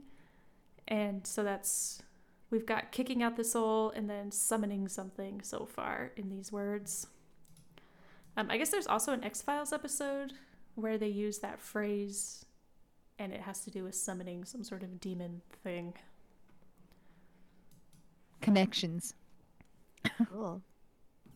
So, good thing Annie has decided to take to sleeping in the temple or the treehouse in her grief. Meanwhile, Peter is immediately back in school hearing tongue clicks and having anxiety attacks, and no one in the family seems to be getting any sort of like real professional help, which after that kind of like trauma you would think is necessary, which is like it the next is necessary, but he's back in class. Yeah. Like crying in class. Yeah, they were like, you know what if we just go about like everything's normal? It will be okay. Yeah. Take it till you make it. So Annie is kind of like half-heartedly seeking some help from that grief group that she's been going to, but she ends up bailing the next time she shows up. Unfortunately for her, Joan, this woman, catches her before she leaves the parking lot, claiming to be a member of the grief group who attended after losing her son and grandson in a drowning. She does offer to be like Annie's personal grief partner and grief gal pal, hang out, talk kind of situation. Let's get coffee and talk about our dead children. Yeah, Annie does take her offer. Yeah, it's the My Child Is Dead book club, and we meet every Thursday. And drink Merlot. Yeah. I am drinking a Merlot in honor of your podcast. It is Love it. I did it's the notice. Apothic Merlot, and it's fucking Mm. amazing. It's like my favorite red. Good. So Drinking water. I mean, I have that too, but I'm again, snorting it's one of those cat fuck it hair. moments. You're eating cat hair? Is I'm that what you said? snorting cat hair. Oh, It's snorting. just in the Right, yeah. air. So Annie ends up taking her offer to talk with Joan at her apartment, where Annie recognizes the doormat as something similar to what her mother used to make. It's one of those Um, hints, those arrogance hints they were talking about with Heracles' Flaw that just goes completely ignored. right. Annie ends up telling her about how her relationship is strained with Peter because once in a while, sleepwalking, she has doused the children with like paint thinner from her workshop and woken It up was with like just a lit once. match in her hand. Just once. It's not a big deal. I was sleeping and I can't didn't even. actually drop the match. It's okay. She was like defensive about it too. It was kind of funny. Yeah, even as Yeah. she's telling me, she's like, but I woke up. The scent of it woke me up. That doesn't make it better. Yeah. That's not okay. Like you're Yeah. still in the motions of you already threw the paint thinner on him. You had the match already lit. Like pretty intentional right How there. dare he hold that against me? I tried to murder him in my sleep. Yeah. Dear God. He needs to let go of this. He's being dramatic. I need to get over it. This family needed therapy intervention long before this death happened. Yeah. Oh yeah. Yeah, this is just one long ad for the Talkspace. This whole movie. Mental health. Yeah. Seek help. Seek help. Mhm. That'll just be the whole synopsis. Just call it seek help. It's fine. Yep. People will get it. They'll understand. It's a connection to Hereditary. Perfect. But after all of that, Annie can like barely look at her son, which makes sense. Because even though she knows it was an accident, she can't help be upset. And blame him. she says that she like doesn't blame him, but she says what makes her the most upset is that he hasn't accepted responsibility for it. I mean, that's fair. She but... doesn't do either when she's talking about burning her children alive. She's like, but it wasn't really me. I was sleeping. It's okay. It's hereditary. It was dreamy. Yeah. I read somewhere, I think it was an interview with Astor, where he was saying that part of why that whole scenario happened was because she subconsciously or unconsciously, or whatever the right term is, insert here, knew that her children were being bred and used for this demonic entity. So she was trying to preserve them and purify and save them by ending it, basically. But because it was fated, it wouldn't have worked anyways. Okay. That's one idea. Yep. There's another idea where when she's sleeping, because Annie was still technically like in the body, that's when, like, if the entity was in control at some point in that time, Annie came alive while she was sleeping and tried to like sacrifice them all to end it. But I don't think so, because I think she said she did it to her and him and Charlie, and Charlie had the entity the whole time. So Yeah. Yeah, but even if the entity was in Charlie, she might have thought that burning Charlie also would get rid of it. yeah, I think that subconscious was trying to save her kids. Yeah. I don't know why that, or like how that was saving them, but I don't know. Maybe dying is better than living as an entity. They were going to die anyways, I guess. So whatever. Yeah. The tea that she drinks at Joan's house, shows her like taking a leaf off her lip. It's believed that that's part of the ritual. It's part of the like spell, I guess, that Granny fed Charlie when she was a baby to kind of prime for the, I don't know, whatever's happening. It kind of is weird. The ritual like isn't very straightforward and doesn't make a whole lot of sense when you start trying to dissect it. Yeah. Apparently that was Very part true. of it. So Later, Joan invites Annie over to view the miracle of the seance she took part in, which has reconnected her with her grandson, um, which I would be super skeptical about in the first place. But after seeing Joan interact with a ghost of her grandson, Annie decides to try the seance at home, which includes reading something in a language she doesn't know out loud. Terrible fucking idea. Big red flag number She one. didn't say it with a question mark. She said it with an explanation Yeah, I point. was gonna say, That was- Mackenzie Yeah. just did that. Rule No. number one is never read something out loud. That wasn't a real language. That's the Didn't we? difference. Izzy, you should have learned this from The Mummy. We watched this way too many times. Okay, well, here's my defense, because I'm not going to accept responsibility either. It's all a theme. We know it didn't work because nothing happened to Crowley. So So, lesson here: don't read something out loud in another language unless you have an actual translation or translator. And even then, still be skeptical. They could be a part of your grandma's cult. yeah, maybe don't.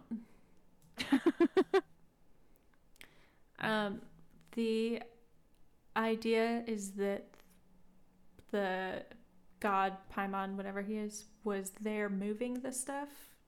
And then when she drank the tea, it helped attach him to her, and therefore she could take it home and do the seance at her own house, and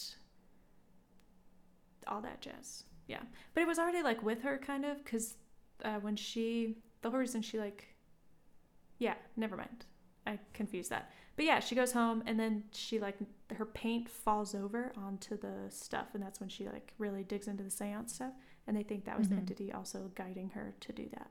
So she done did it. She stepped in it now. She sure did. This entity, so it follows Annie home as heard by the click in her car that she hears. So it's like that her daughter's click. You can't hear it through the microphone, but it's there. I got it. Okay. Yeah. Can some people not do that? Because I read that they were like, oh yeah, Millie had to learn how to do that. Well, dude, Andy, the other day, Andy came up to me and he's like, click your tongue. And I was like, what? And he goes, click your tongue. So I clicked my tongue and he's like, when was the last time you did that? And I thought about it. I was like, I have no fucking idea. Like, I don't know. Last time I was impersonating a clock.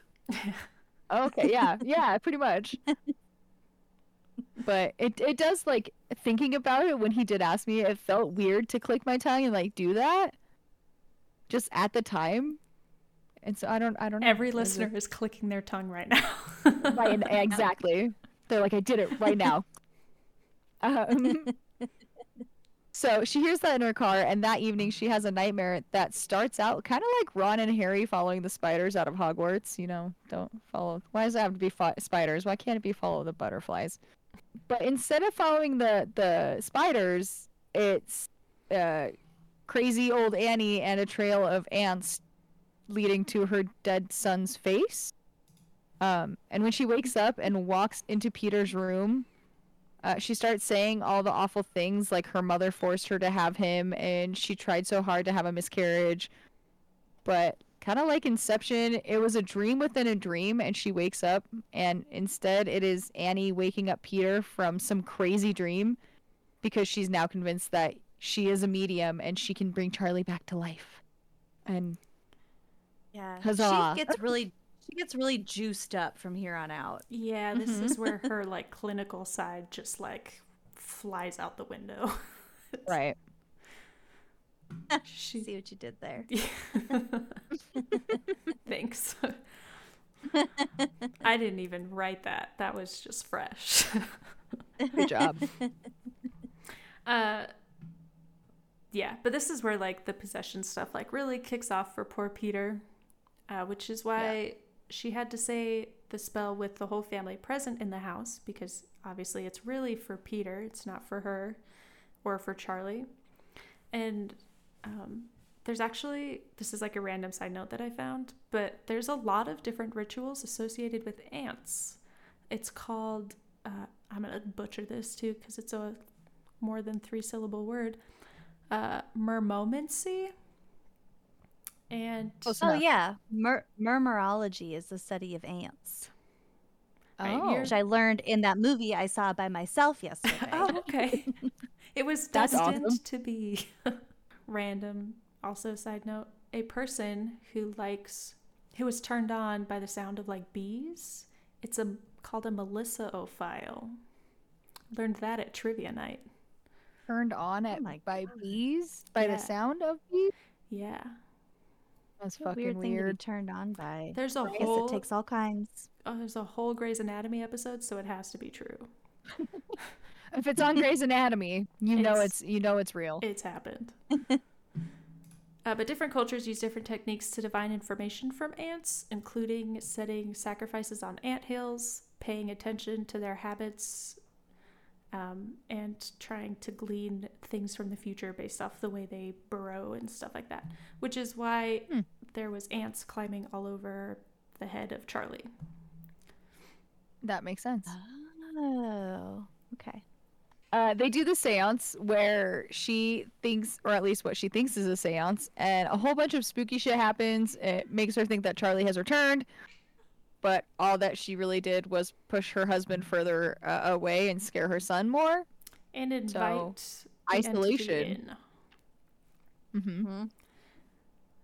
Which Aster says this whole thing was a plot to get her to actually invite the thing into Peter. And I'm not sure if this is true or not, but others think that when Annie has her little like possessed moment, it's the real displaced Charlie talking through her.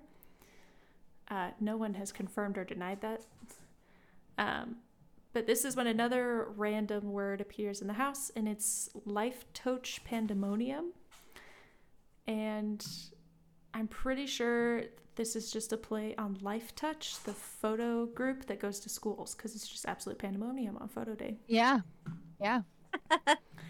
And according to Astor himself, this means open up chaos, or hell is an alternate word for chaos. And that also describes photo day at school for all adults. It does. It does. But I'm sure what they were really going for is that pandemonium is used to reference hell in the old book poem Paradise Lost. It's what Lucifer called the place where those who fell from grace went. And this is also included in invocations or spells to summon not good things, so things that come from hell. Life touch is Hebrew for to open, unlock, or turn on. So it's weird that Hebrew is included in a lot of, the language itself is included in a lot of like rituals and mystic arts, which probably doesn't help with how much they've been like persecuted throughout history. Yeah. But yeah, like you were saying, it's magic religion, so. Mhm. Mystic, at least. Right.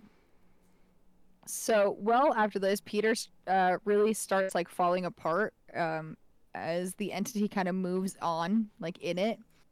And Annie seemingly only gets worse, having to accept that she has lost Charlie and can't bring her back.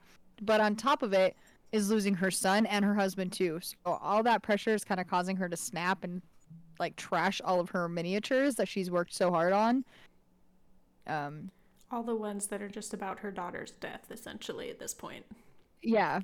Well, and she like recreates her daughter's death, obviously, like trying to get through it, and her husband's like, "What the fuck?" The tiny little head. She's like painting the blood spatter off the pole, and Yeah, like that was a little fucked up. He's like, no one wants to see this, and she was like, I do. yeah, Okay. Yeah. I'm gonna go make some tea. Well, we all grieve differently. some I guess worse than others. she has an outlet, so there, I guess. I'm sure that's not what the people were expecting for her showcase to be about. But No shit. Yeah. she was like, yeah, I'm working on a preschool scene, and instead they get like a headless daughter in a car. Yep. Most unsettling is one of the minis that survives is Peter laying in his bed headless. No big deal. It's fine. We're all normal here.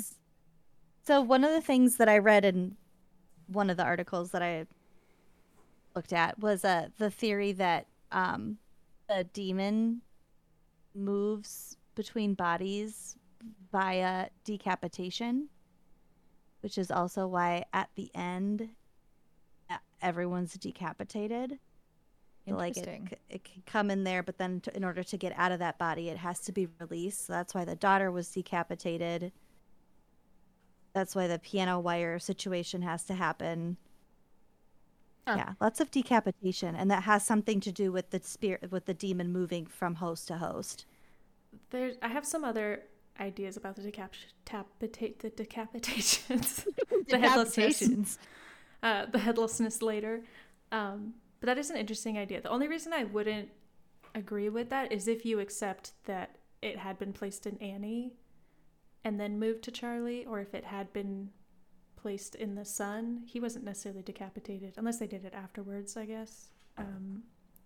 Or Grandma. Well, the movie ends with it in him. But, I mean, her brother, the one that committed suicide. The hanging. Yeah. But it also could have been that he killed himself before the ritual was complete, so that's why it didn't have to completely evacuate that way. So, there's some other ideas, but that's an interesting. Either way, that's an upsetting one. Yeah, it's very upsetting. Yeah, either way, it's a very creepy theme, and especially if you consider that the head is kind of what makes the person, right? Because that's where your memories and your brain and everything is kept. So yeah, otherwise you're just the vessel. Boom. Solved it. End it now. Yeah, we're done. Cut, click, we're done. So this is really not looking good, because Annie later finds Charlie's drawing, like her drawing book, with fresh sketches of Peter's head with X's over the eyes. And Annie knows that that's not a good sign and tries to burn the book. When she tosses it into the fire, her sleeve ends up catching fire instead. And it turns out there is a protection spell or something that is currently going on with that. What an unfortunate way to find out. Yeah, no shit. I keep getting yelled at by Vax. The same night, Peter has a dream that someone is trying to pull his head off while he lies in bed. And when he wakes up, his mother's in his room, so he automatically just assumes it was her. And that's fair. Yeah. Thanks to her sleepwalking history and all that, like I would instantly jump to that conclusion too. She's clearly fallen off some sort of deep end, so you tried to burn me. Now you're trying to pull my head off, like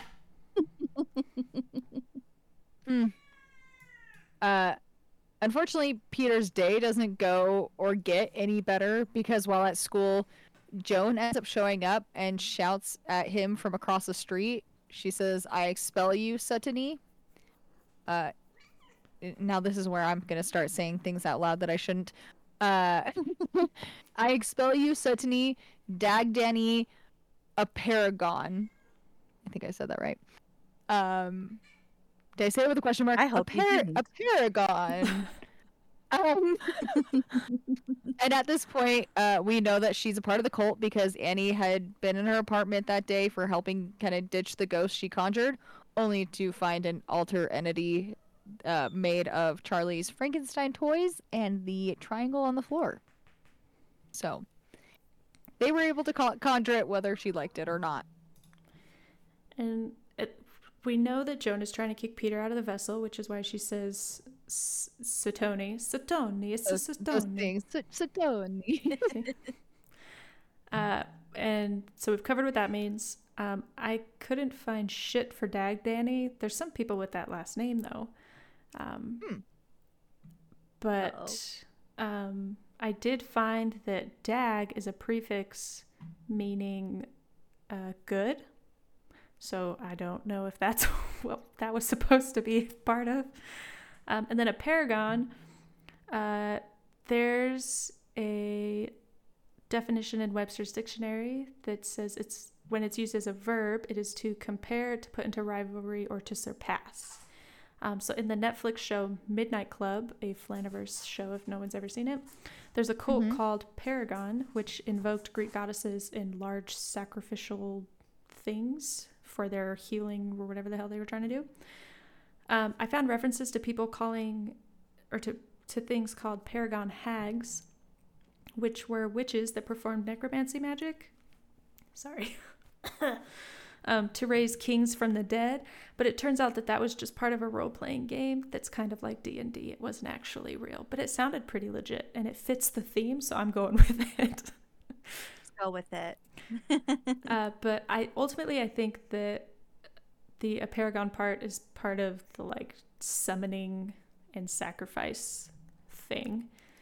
But I'd like to think that maybe she was saying, hey, go away, leave the good guy alone, and make him a king. So there you go. That's what she was saying. Mm-hmm. Or she was trying to get him out, cast the good out of him, because their end goal is to please Satan. It has nothing to do with goodness. Yeah, the real storyline is that they were trying to expel Peter, make room for the entity, and pull him in. So, but that's just not the happy ending I wanted.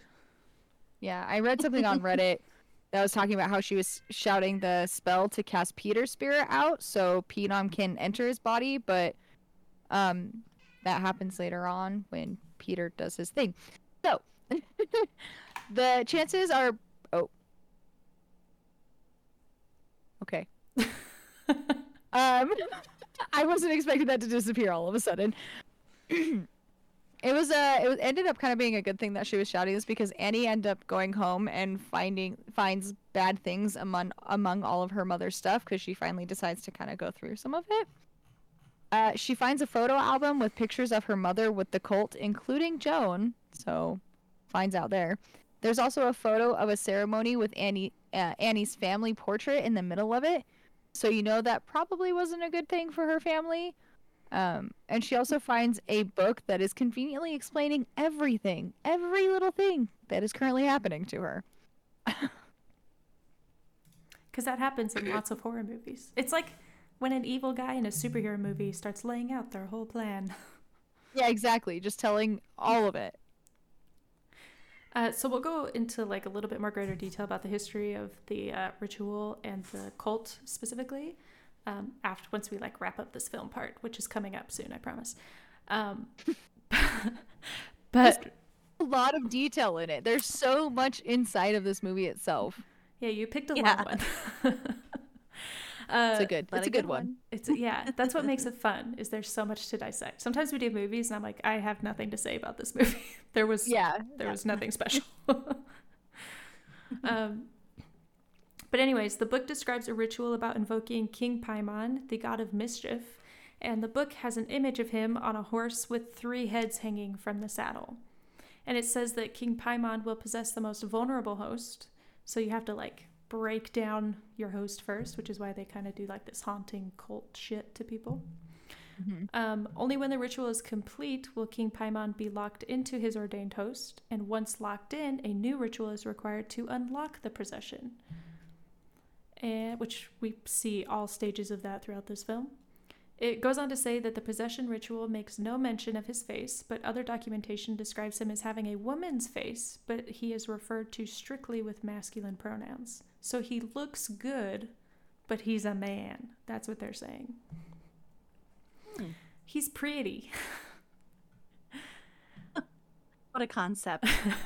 It's just I feel like that kind of goes back to Charlie herself, who says she should be a boy, but she wants to feel more feminine, so she has a female face and everything, but the entity inside of her is masculine.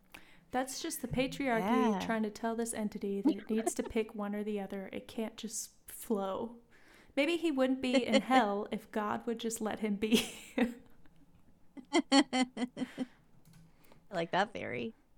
Yeah, if you read about, like, even in this is kind of a side note, but even in Paradise Lost, they kind of make Satan seem like not such an evil person, because it goes into detail about his fall from grace and the people that followed him. And it's really just that he was more about freedom than the typical God ideals, which is also like we've talked about before, but like the satanic religion, it's just a lot of talking about like freedom and sexual release freedom, and not anything negative or bad specifically, just being who you are and being okay with it. So that could be that, you know, he just felt trapped. He was evil. We all know it. It's okay. Yeah. If he wasn't decapitating people, then we could be on his side, I guess. I shouldn't validate a decapitator, a serial killer, I think. But anyways, it goes on. As a result, the sexes of the hosts have varied, but the most successful incarnations have been with men, and has been known to become livid and vengeful when offered a female host. Later pages show images of the conjurer sitting on like piles of gold, as a way of saying that if you build a relationship with Paimon, he is willing to grant you gifts if you ask your questions appropriately. But yeah, that's pretty much what they show in the film as the ritual. Seems straightforward. Right. Annie also ends up finding her mother's rotting and decapitated corpse in her attic underneath the symbol of the cult on the wall. So no big deal. Now you're just finding the rotting corpse of your mom. It's normal, right? Yeah. I keep lots of them in the attic. Is that not normal? Man, I thought people kept them in the closet, but you know, attic works. I wonder if the cult like covered up all of this stuff afterwards, or if Paimon just like snapped his fingers and it all went away. This never happened. Yeah. Like forensically? Yeah. Yeah, like all of it. Because this whole family would have just like stopped showing up to stuff, potentially. Yeah. They should make a part 2 with the aftermath. Explanations. I feel like Payman would have just snapped his fingers and done something. Let's be honest. There was probably like some sort of judge or senator as part of this cult who would have just like brushed it under the rug anyways. So these are not the droids you are looking for. Exactly. The symbol is also embroidered into the white dress that the corpse was left in.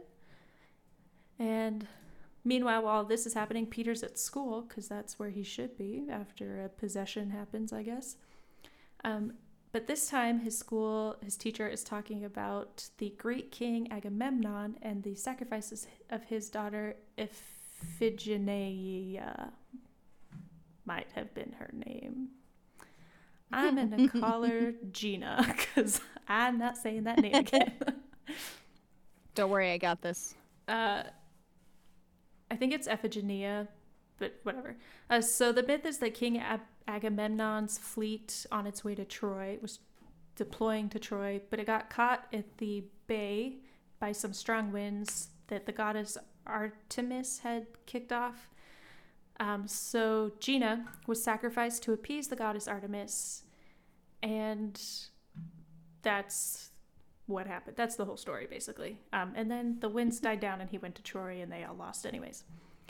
It's Iphigenia. Iphigenia is what it is. Just so you know. It's Gina.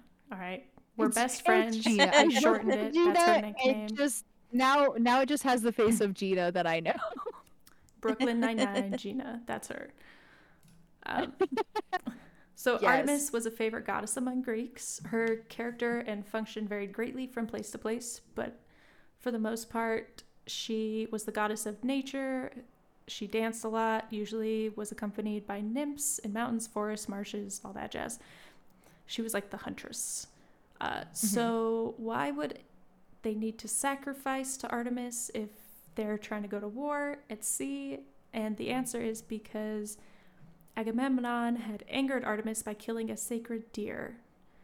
And pretty much the man fucked up doing something he thought was super manly, and the woman paid for it.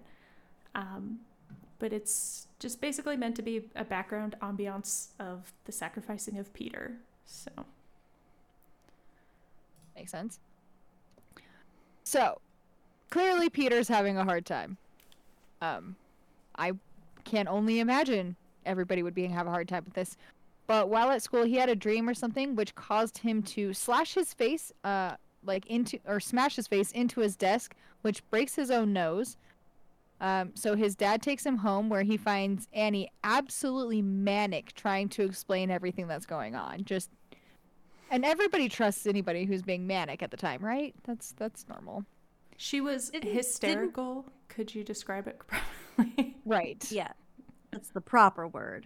Yeah. Didn't he see like the little glowy, glittery things that are supposed to be Payman or like the demon or whatever, and that's what kind of made him go crazy and smash his face? Yeah, I think so, yeah. That's part of. I think that was the first thing he saw, and then he his body got controlled, and his hand went up and got crooked, and he was frozen, and then he smashed his face. Mm-hmm. But I think it was another thing. Go ahead. Well, another thing that I've noticed about when he does the hand thing and he smashes his face, that was the same position his sister was in, and his face is smashed in the same way that you see the head later on when it's covered in ants. Like, one of his eyes is swollen shut, his nose is fucked up, his lip is kind of sneered. Yeah. It's supposed to be mirroring his sister in her death pose. That's so interesting. Is an extra layer of creepy. I know. I fucking love it. Yeah, it's that attention to detail that we love to see in movies. Love to see it. So much. So, Annie tries to sacrifice herself to save Peter by having the book burned, but obviously it doesn't work. And instead, her husband burns to death. It's the god of mischief. He don't give a fuck. Peter ends up... Peter wakes up from his pain med nap and wanders down the hall to find his crispy dad's body. At first, I was like, how did he not smell that? But then I remembered his nose was broken and swollen and fucked up. Yeah, there's I don't think you can smell out of a broken nose. Well, where are the smoke detectors in that house? Yeah. Bam. My smoke detector goes off if I cook steak. Mine's simple. Right? The god of mischief already handled that. Annie was crawling on ceilings. She disconnected them, moved on. Yeah. That's why she was on this. Yeah, that's why she was there. The only reason. But yeah, so Annie now's crawling on ceilings, totally possessed by something. And there's these random naked people just standing around the house now. And if I were neighbors seeing that, I'd be like, oh, what the fuck is going on? I'm calling the cops. There's some... I have FOMO, so I'd be like, why wasn't I invited? I want to go. You start running out of the house, taking off your clothes, like, I'm coming! Pretty much. You guys having a barbecue? Yeah. Why wasn't I invited? Can I join? You might have burned your barbecue, but it's okay. I'll bring some barbecue sauce. It's fine. Fine. Everything will be great. But yeah, the naked old people around the house is one of the more disturbing parts of this movie. I feel like naked old people are just pretty disturbing. And when you throw it in a horror film, it's just escalated. Yeah, it's definitely hit a peak where you just can't turn back. I don't know. It's like Midsummer where you get super uncomfortable. Yeah. Yeah, and as a teenager, you're taught naked old people just want to do bad things to you. So that's just even creepier. Yeah. So Peter decides to hide in the attic, which has been lit with tons of ceremonial candles, fire hazard, and Annie's perfectly, yeah, clearly. Yeah. Annie's perfectly normal response is to bang her head against the door in an attempt to get in. She does it so fast. Yeah, dude. I hate that part. It's so creepy. And by hate, I mean love. It's so creepy. You hate it in all the best ways. When rewatching it, I don't know if you guys have seen the new movie Talk to Me, I think it's called. With the hand? Yeah. I'm not gonna spoil this if you haven't seen it, but there's a part that fucking I was not prepared for. I had no idea what was happening in the movie, and it kind of reminded me of that.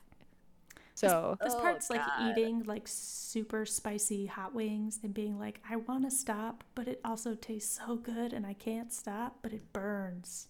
That's yeah, what this part of the movie is like. Totally. It's so, bad for me, but I love it. Yes. right, You're like, I'm going to pay right. for this later, but it's so good right now. It's gonna be the ring of fire later, but that's fine. You're Uh, you cut out a little bit, but that's okay. Just keep going. it's because my husband's home and he's probably getting on the video games and taking my internet. What a Rude. selfish prick. No, I'm just kidding. Let's I know. decapitate him. Yes. Do you have an attic? No, but I do have vaulted ceilings. But you do have people who live above you. It's basically the same thing. It's even better. I'm the top floor. The roof. I have a ceiling. Perfect. Does it have a water Yeah. tower? I've heard that works No. great for hiding Yeah. bodies. Jesus. You have cats. They'll take care of it. Just leave them out. Cats and dogs. They'll both eat them. It's Yeah, fine. it's fine. Don't mind the smell. Don't mind the smell. It's just the cat box haven't been cleaned in months. It's cool. There you go. Perfect. Anyways, Peter finds a sawdust sawdust body outline where his grandma kind of used to be, but also without a head, and his picture with the eyes X'd out. So he finds all of that. To be honest, the most unbelievable part of this whole movie is how undisturbed by all the flies he is. He doesn't swat at them once. He's just totally okay with it. I think the most unrealistic part is how clean their attic is. Oh, that's true. There's nothing in the attic. Yeah. Well, the cultists have been cleaning it. You know, they can't leave grandma in a dirty guess. attic. The only time you find Just nothing in not the even- attic, it's sinister, and you find the one single box with the fucking tape player and all the tapes, and you're fucked. Yeah. Or like the stolen artwork. Yeah. The $1 million painting. Mhm. Find Um, out grandma was a Nazi. Shit. You know what? She might have been, and that's why she had Hercules powder. So, who knows? You never know. Oh, Read okay. Timing's cooking. right. God. So Annie ends up getting into the attic where she floats and starts cutting her own head off with a pottery wire thing. It's to cut the clay. It's the wire that cuts the clay clean, but she decides she's going to use it on herself. Her eyes are so, like, you can tell her eyes inside. She's like, what am I doing? I'm horrified, which is so Yeah. great. She does such a great Yeah. job. Again, It's so Toni Collette. scary. She's fucking great. That's another I scene where originally- you're like, please turn the camera away, but he keeps it on it so long. Yeah, it lingers. It's so freaky. I originally saw this in the theater with a couple friends, and they went home, and it was like in the summertime. They had their air conditioner on, and I guess their air conditioner makes a noise that's like. Nope. Oh God. I My would one have friend thrown was that like, out the I'm window. moving. I am moving. We're gonna sweat all night long. We are turning this off. I hate it. Fuck this place. It's okay. So- Sweating is cleansing, so you would have gotten rid of the demon that way anyways. Exactly. Maybe. He doesn't like to be hot, so. He's like, I just left hell. I don't want to do it here. Yeah. Sleeping outside. So of course, this leads to more naked people in the attic now, Naturally. Like that segue. and Peter ends up jumping or falling through the attic window. I did read a Reddit piece that said when Peter falls out of the window, you can see a dark shadow, aka Peter's soul, leave his body, and a light, which is the bitch ass, as Whammy Wibby puts it in Reddit, the bitch ass Paimon enters the body and possesses him. Nah, dog. It's the shadow of the mom floating over him. It's not the soul. But it's Okay. he's not the only person who thought that, so it's okay. Yeah, that's fair. That was just one thing that I read really quickly before we started. I mean, I thought that too until it shows the mom floating over, and I was like, oh, okay, it's just the body. Right. So he jumps or falls through the attic window. He dies on impact, and Paimon moves in on his body. Annie's headless body floats out of the window and into the treehouse. And Peter does that clicking thing as proof that he is officially possessed. And on an even sadder note, or I'm sorry, on an even sadder note, the dog is dead in the lawn. It is a much sadder note. I'm one of those people that like I honestly like don't give a fuck if people die in a movie, but the minute you like the dog gets hurt, the animals die, like I'm losing it. I'm fucking out. Well, the dog has to die. It would just be a distraction. For the viewer. Yeah. It could sense when the entity thing was doing stuff to Charlie, because it was standing outside the door when they like tried to pull off the head, that thing, and it was barking like crazy, and then the door slams closed. So it could obviously sense it. But. We recently did this discussion on radio on my show Radio from Hell about when you first believed in ghosts, and people were always talking about like their dogs and how dogs have that sense. And I've always lived by the sense of if my dog's not going into a place because they react funny, I'm not going into that place because clearly there's something wrong with it. Just like at The Conjuring, trust your animals. Kitty is currently that staring dog wouldn't at the have demon hidden in my attic. closet, so it's okay. Fine. Oh, yes, she has her eyes on it. It's good. You're safe. Good. I do also have to say that I really like the way it's just kind of like tender and silent, and it kind of makes me laugh in horror a little bit. The way that her headless body like floats over and up through the treehouse. It's kind of like Peter Pan. It strikes me as a little bit silly. Yeah. When they jump out of the house, they all go down and then up. Because she's going to live forever. She's never getting old. Yeah. Like, did they all float up that? Peter had to climb up the ladder. I know, and he didn't get to float. Peter, he's a man. All those naked people. That's true. Yeah, fuck Peter. He's supposed to be stronger and faster, so he doesn't get a handicap like flying. He's the preferred host. All those naked people that were up in the, in the attic, I just picture them like while he's face down in the dirt, just running down the stairs and like running up there to try and beat him to like kneel. Get in position. Yeah, they're all like sweaty and their bodies just like slipping while they lay down.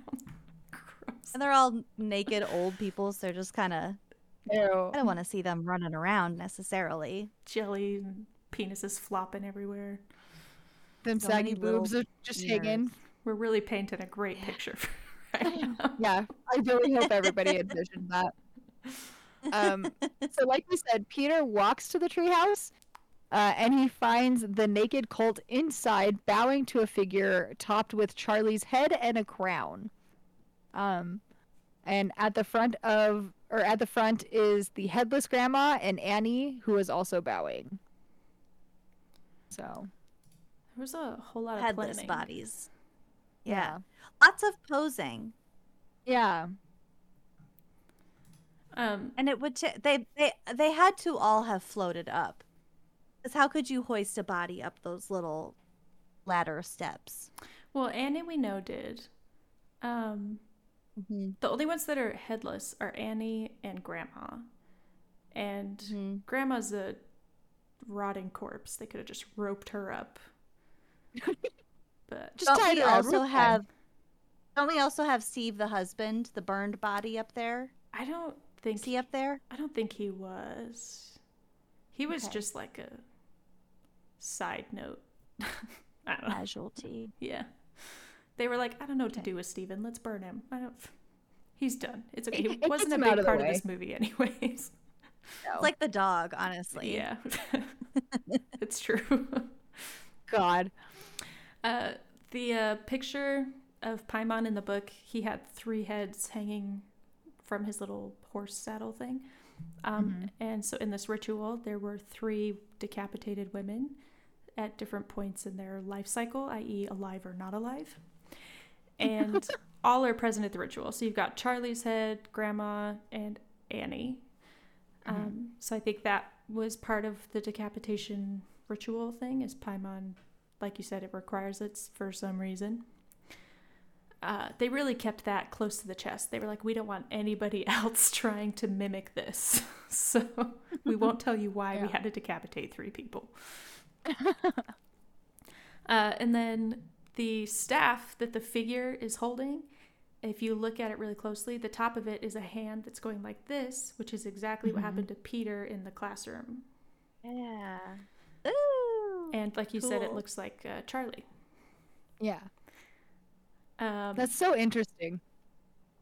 Yeah. Yeah. That's all I got for that part. But So, I love it.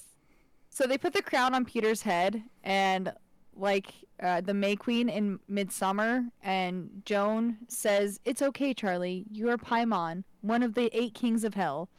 Something else that included looked northwest, correct female body, reject Trinity, give knowledge, honor, wealth, good family, and the final line, bind men to their will. so I think we figured out what they were really trying to do. Because it was a matriarchy, so they wanted to control men, but for some reason they pulled in a masculine entity. So who knows? Yeah. Yeah. The end scene mimics the same way that Charlie's characters, her little Frankenstein toys, were lined up. They were all bowing to a figure that had the pigeon's head attached to it, which is just like her head being attached to whatever the figure was that they were looking at. So also like about the men and the women thing, like women are the ones who create life. So they would be responsible for creating the king of hell or whatever. And men are, the ones who rule. So I can see how it would be the women who make all of this happen, but in the end it's the man who is required to be the ruler. Well, and how many men can get into that detail and follow through with it, right? So. Touché. But it does make a good point. Like, I wonder, they didn't really go into detail about the cult at all. Just that Grammy was the queen of the matriarch of it at first, and then it passed on to Joan. So I wonder if a man had done it, if it would have had the same result, or if it's just whoever specifically conjures them gets to use them for whatever. I don't know. That could be described in movie too. So, no, I don't think he's not the one to do those kind of things. I bet there's some like fan fiction out there. There's always fan fiction of something. It's probably not on the part of the internet that I want to go to be honest. No, I don't want to dig for that personally. I don't want that on my computer. And then, so basically that's the movie. That's how it ends. Yep. It's like a good complete ending, but also you're left with so many questions. Yeah. Like, I bet most people had to Google it after to figure out what the fuck happened at the end, because it happens really fast. Yeah. Oh, yeah. Well, and I Googled it and then I rewatched it again just to, like, catch everything, because I missed so much in the first watching of it. I didn't connect the things. I was like, what the fuck? I don't understand any of this. And I knew people that were like, this is the dumbest fucking movie. I'm never watching it again. And I was like, you have to fucking like think about this movie and get into the depth of it and understand it. And it's not a classic horror where there's like a clear evil thing that's defeatable. It's family trauma, and people don't want to see that. People don't want to deal with that. So. Yeah, that really is the underlying trauma, mental illness, and that's not shit that can be wrapped up with a neat little bow. Nope. I love this movie. It's so good. It's perfect. It was great. So I do have a few more notes just to kind of close out the research end of this, and I'll try and go through it kind of fast because we've hit quite the time limit. We sure have. But it's worth it. This movie has so much damn detail in it. But feel free to continue to interrupt and add any additional ideas. So, first we'll talk about the cult of Paimon. So, the cult and demon featured in this movie is Paimon, as we've discussed. They are based on a controversial grimoire called, I don't know why it's controversial, other than it's a grimoire, called the Goetia, don't know, the Lesser Key of Solomon the King. There's different versions of it. It's been rewritten by a few different kinds of people. The title even is different in some places. But essentially, Paimon is the ninth spirit in this book, in the first order of the demons of hell, and is very obedient to Lucifer. He takes on the appearance of a man and is a master of arts, the science, and all secret things. Like most demons, he demands a sacrifice when summoned and must be treated with dignity. He also has 200 lesser spirits under his control and is partially on the side of the angels, which he's kind of an angel, so I guess that makes sense. There is not any actual mention of requiring a male form in the text. That was all just liberties that Aster picked up for the film. And because I am who I am, I took note of who the other 8 were above him. You sure did. So these are pulled from the text. You can get it. There's a free PDF online. So I went ahead and read the first 15 pages of it. This is why it's called Horror Cats and Witch Hats. This is why all of our episodes last forever. It's all the cats interruptions. So number 1 is Baal. I'll allow it. He's the first principal spirit. I'm gonna read it in the way that they wrote it. Okay. He maketh thee to go invisible. He ruleth over 66 legions of infernal spirits. He appeareth in divers shapes, sometimes like a cat, sometimes like a toad, and sometimes like a man, and sometimes all these forms at once. He speaketh hoarsely. That's how they describe him. A cat, a toad, and a man. Oh, just wait. They all are like the exact same, but slightly different. Number 2 is because they just like didn't have the creativity or the time. There's 72 of these fuckers. So Jesus fuck. By after the 4th You listing one, all of them? No, I'm just listing the 8 above Paimon. Yes. No. For the next 7 hours, we will be discussing the 72 demons. Did you want to sleep tonight? Because you're not sleeping tonight. But after like the 4th one, someone was just like, fuck it. I am just copying and editing all of these and changing some of the words. Yep. So it's the changing your copied homework to turn it into the teacher, but it doesn't look like your friend's homework. Exactly. Yeah. I just like the way they describe some of them. So Gary's is, let's see, he is under the power of the east and cometh up in the form of an old fair man, riding upon a crocodile, carrying a goshawk, I don't know what that is, upon his fist, and yet mild in appearance. So he's coming at you as a crocodile, but he's mild in appearance. He maketh them to a goshawk is a bird, by the way. Oh. It's a interesting bird. Image. Yeah. He maketh them to run that stand still and bringeth back runaways. He teaches. Okay, so he's a slave catcher. Got it. Okay. Visaggio. Being of the same nature as a Garrett. So they didn't even make it to 3 before they were like, fuck it, I'm bored with this. The spirit is of good nature, and his office is to declare things past and to come and to discover all things hid or lost. And then they copied that line into every other one after this. That's pretty much it. The rest are the same thing. Let's see, number 4, I just want to read the description for this one, is different names. But he appeareth in the form of a little horse or ass, and then into human shape doth he change himself at the request of the master. He speaketh with a hoarse voice. And then it just goes on like that for like 152 pages. I like that it calls him an ass. Oh, this one has a shape of a lion with the ass's head. Valifor6. That's interesting. Ooh, fun. Paimon in this grouping actually has the longest explanation, although it doesn't say anything new or different of the 72.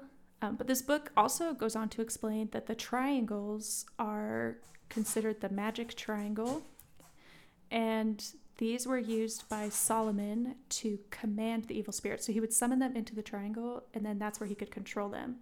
So that might be what's going on in Joan and Granny's room. Okay. Yeah. And so this is where Crowley comes in to more detail. The other thing, it does talk about colors, and it only talks about 3 colors very specifically. It talks about yellow, which is the color of the crown and happens a lot in this film. It talks about the color red, which is Charlie's sweatshirt, and it pops up in a few other places, the fire, the lighting, all that jazz. And then it talks about blue and green, which make teal. No, blue and green make yellow, but it's a tealish color, whatever. No. Yellow and blue make green. Green. That doesn't make yellow. You're right. I don't know. Yellow's a primary. I don't know. Clearly, I don't know my colors. It's late. I got you. You're but good. anyways, blue and green make like a teal color, and that color is also featured in this film a few times when Joan has interactions with Paimon. Like the paint, there's something else that's teal. Somebody mentioned, I don't know. But yeah, okay, so those colors are also mentioned in that book, and he used them throughout the film. Cool. I like that. But yeah, so we will go into Crowley in more detail. So he was one of the people who originally transcribed this book for the first cult that he was in. But the following research was provided by an article in the Collider, which we'll link in our notes. But Paimon is rooted in the philosophy of the Order of the Golden Dawn. And it's kind of a sect of the Freemason group. But they were said to be more welcoming of women. So there's that, I guess. Okay. There's a theory that Joan mirrors one of their most infamous acolytes, which is Aleister Crowley. Because Crowley tried to deceive them when he first met them, and then some of the other stuff that he does is very Joan-esque. So Crowley was born in 1875 in Warwickshire, England. The man would one day self-identify as the Beast 666, just basically to say fuck you to anyone who believes in the Bible. And he grew up in a devout and wealthy family. As a young man, he was a vast reader of occult texts. He was a student at Cambridge, and then he dropped out. And that's when he really started to hear about all the underground occult groups that he wanted to join. But while also at Cambridge, he had the love of his life with a young man. And when that went south and his little black heart got broken, he wrote poetry about it in a little notebook that he kept in his pocket. And that poetry has since been put on display in some of the English libraries, which is just a little weird to think about. But it is said in some places that because of his bisexuality, he was kicked out of the Order of the Golden Dawn. I think it went beyond that because he was kind of fucked up, so they were kind of smart to kick him out. But the Golden Dawn, like I said, it was Freemasons. They did rituals and mystic stuff and yeah, all that nonsense.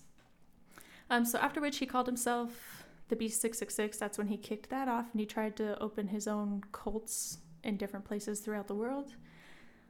One of them is called Thelema. I think that was his big one, which some places it's cited to have included torturing and sodomizing initiates. The Wikipedia page didn't mention any of the dark shit, but talked about just that he was a lot of his rituals included sex and stuff like that. And at some point he was in charge of children, a classroom of children. And it says that he would just let them play all day and let them watch these sex rituals as part of their learning process. That's why I say he's got some deep-rooted issues. So Yeah. Ugh. One of his personal religious beliefs or whatever that has to do with the sex part, this is going to gross you out, but I just thought it would be a nice little addition, was that sex was like a sacrament. So they would consume sexual fluids as the Eucharist, and This was often manifested as, quote unquote, the cakes of light, a biscuit containing either menstrual blood or a mixture of semen and vaginal fluids, which is Ew. kind of midsummery. He does some Mm-hmm. of that blood Yeah. magic stuff. Totally. The pubes and the food and stuff or whatever. Yeah. Ew. Yeah. Ugh. He was also at one point. Oh, never mind. I just repeated myself about the kids and the magic and stuff. Yeah. But yeah, he was not an all put together man. He did end up dying penniless in a boarding house at the age of 72, and I kind of hate that he lived that long, but I think he also tried to help the Nazis, so there's that. Lovely. Yeah. Wouldn't put it past him. But yeah, that's pretty much what I could find about Paimon and the cult. Cool. Lovely. So the last thing I'm going to run through real quick is the miniatures in the house, because they actually put so much detail into them, and the movie does not do them justice. So the miniatures were built by Steve Newburn and his team at Applied Arts FX Studio. The miniatures were another way to show that the family was basically had no choice in what they were doing. They were being treated like real life dolls, basically. And how it worked was Astor gave Newburn a list of themes that were meant to inform some of the models, and then he just had to like create it in his head, what he might have wanted. The boob one. Yeah. So God. Yeah. The first one we'll talk about really quickly is the one that's in the entryway when they first walk into the house. And so this one is the idea that was given was the idea that the house is trapping its owner inside. So from Ari Aster's own words, this is what he said. The two miniature works in the foyer are pieces from Annie's last exhibition. And the model that's in the entryway has windows that are all boarded up or aggressively obscured. The front door is like that of a bank safe, and the attic window is boarded up to provide no light. The attic window does not light up because that's where Granny's body was situated. And the other room that does not light up would have been where Charlie's room was. And he said that was deliberate. The next miniature is the one at the base of the stairwell, and it shows 3 houses sinking below the ground as if in quicksand to hell. Astor and production designer Grace Yun wanted to convey the message of time, so they featured architectural styles from different eras, including colonial, Victorian, and modern. And that one is gorgeous. It's done so well, and you don't really even get to see it like in the movie. No, it slightly reminds me of Stranger Things, the Upside Down, a little bit. Mm-hmm. Yeah, that's a good takeaway. The largest one they built was 9 feet long, and it was the replica of the house that they lived in. And this was fully furnished to match the Park City studio sets used for filming, and the exteriors were based on a house in the area. And then they used that to make even larger models for filming. So that's where you see Grandma's boob, Granny standing in their bedroom doorway for some reason, Headless Peter, Headless Charlie, all those things. The one that they spent the most time on was the preschool one. They said they put a ton of detail into that one because it was the first one they made. But then Ari went through and took stuff out because he needed it to look less put together because she was still like months away from her exhibition. But if you notice, in the preschool, there is one hoodie hanging, and it is red, and it's meant to be Charlie's. Interesting. And that's it. I'm wrapping it up. So other movies to watch if you liked this movie. Inspirations for this film that Ari Aster listed in his Ask Me Anything Reddit was Don't Look Now, In the Bedroom, Rosemary's Baby, The Ice Storm, Pal and Pressburger movies, Peter Greenaway movies, personal junk, etc. So if you can find personal junk, send it our way. Great. He was asked what his favorite movie of all time was, and he said it's changing, but right now it's Sancho the Bailiff. I have never heard of that. I feel like that's something only a director would say. Yeah, right. Some obscure movie that nobody's heard of. Yeah. So is this your favorite scary movie or favorite movie? Lucy? Mine? Yeah. It's up there. I mean, my favorite movies kind of come and go. But yeah, I've seen this one a lot of times, so it's what it always hits me differently if I haven't watched it for a while. So I'd say yeah, in my top 3 scary movies for sure. Well, now you can wait another few years and then watch it again and look for all these cool things we just talked about. Yes, Anything we you can. missed. Well, we went pretty in depth. This was so cool. I've been wanting to like discuss this in particular with somebody. So, thank you for giving me that opportunity. Thank you so much for joining us. This is a huge deal for us. We're so excited about this. So thank you. Thanks. And Can I plug myself for a second? Please, yeah, I yes, was just please. going to say, go ahead and plug you. If anyone out there listening wants to check out my podcast, I co-host it with my 2 childhood best friends. It's called Wine and Crime, and we have a topic for each episode. Recently, we've done like shallow graves, cruise ship disappearances, blood spatter, stuff like that, and then we pair that topic with a wine. So you can find out more at wineandcrimepodcast.com, and we're on at Wine and Crime Pod on all the socials.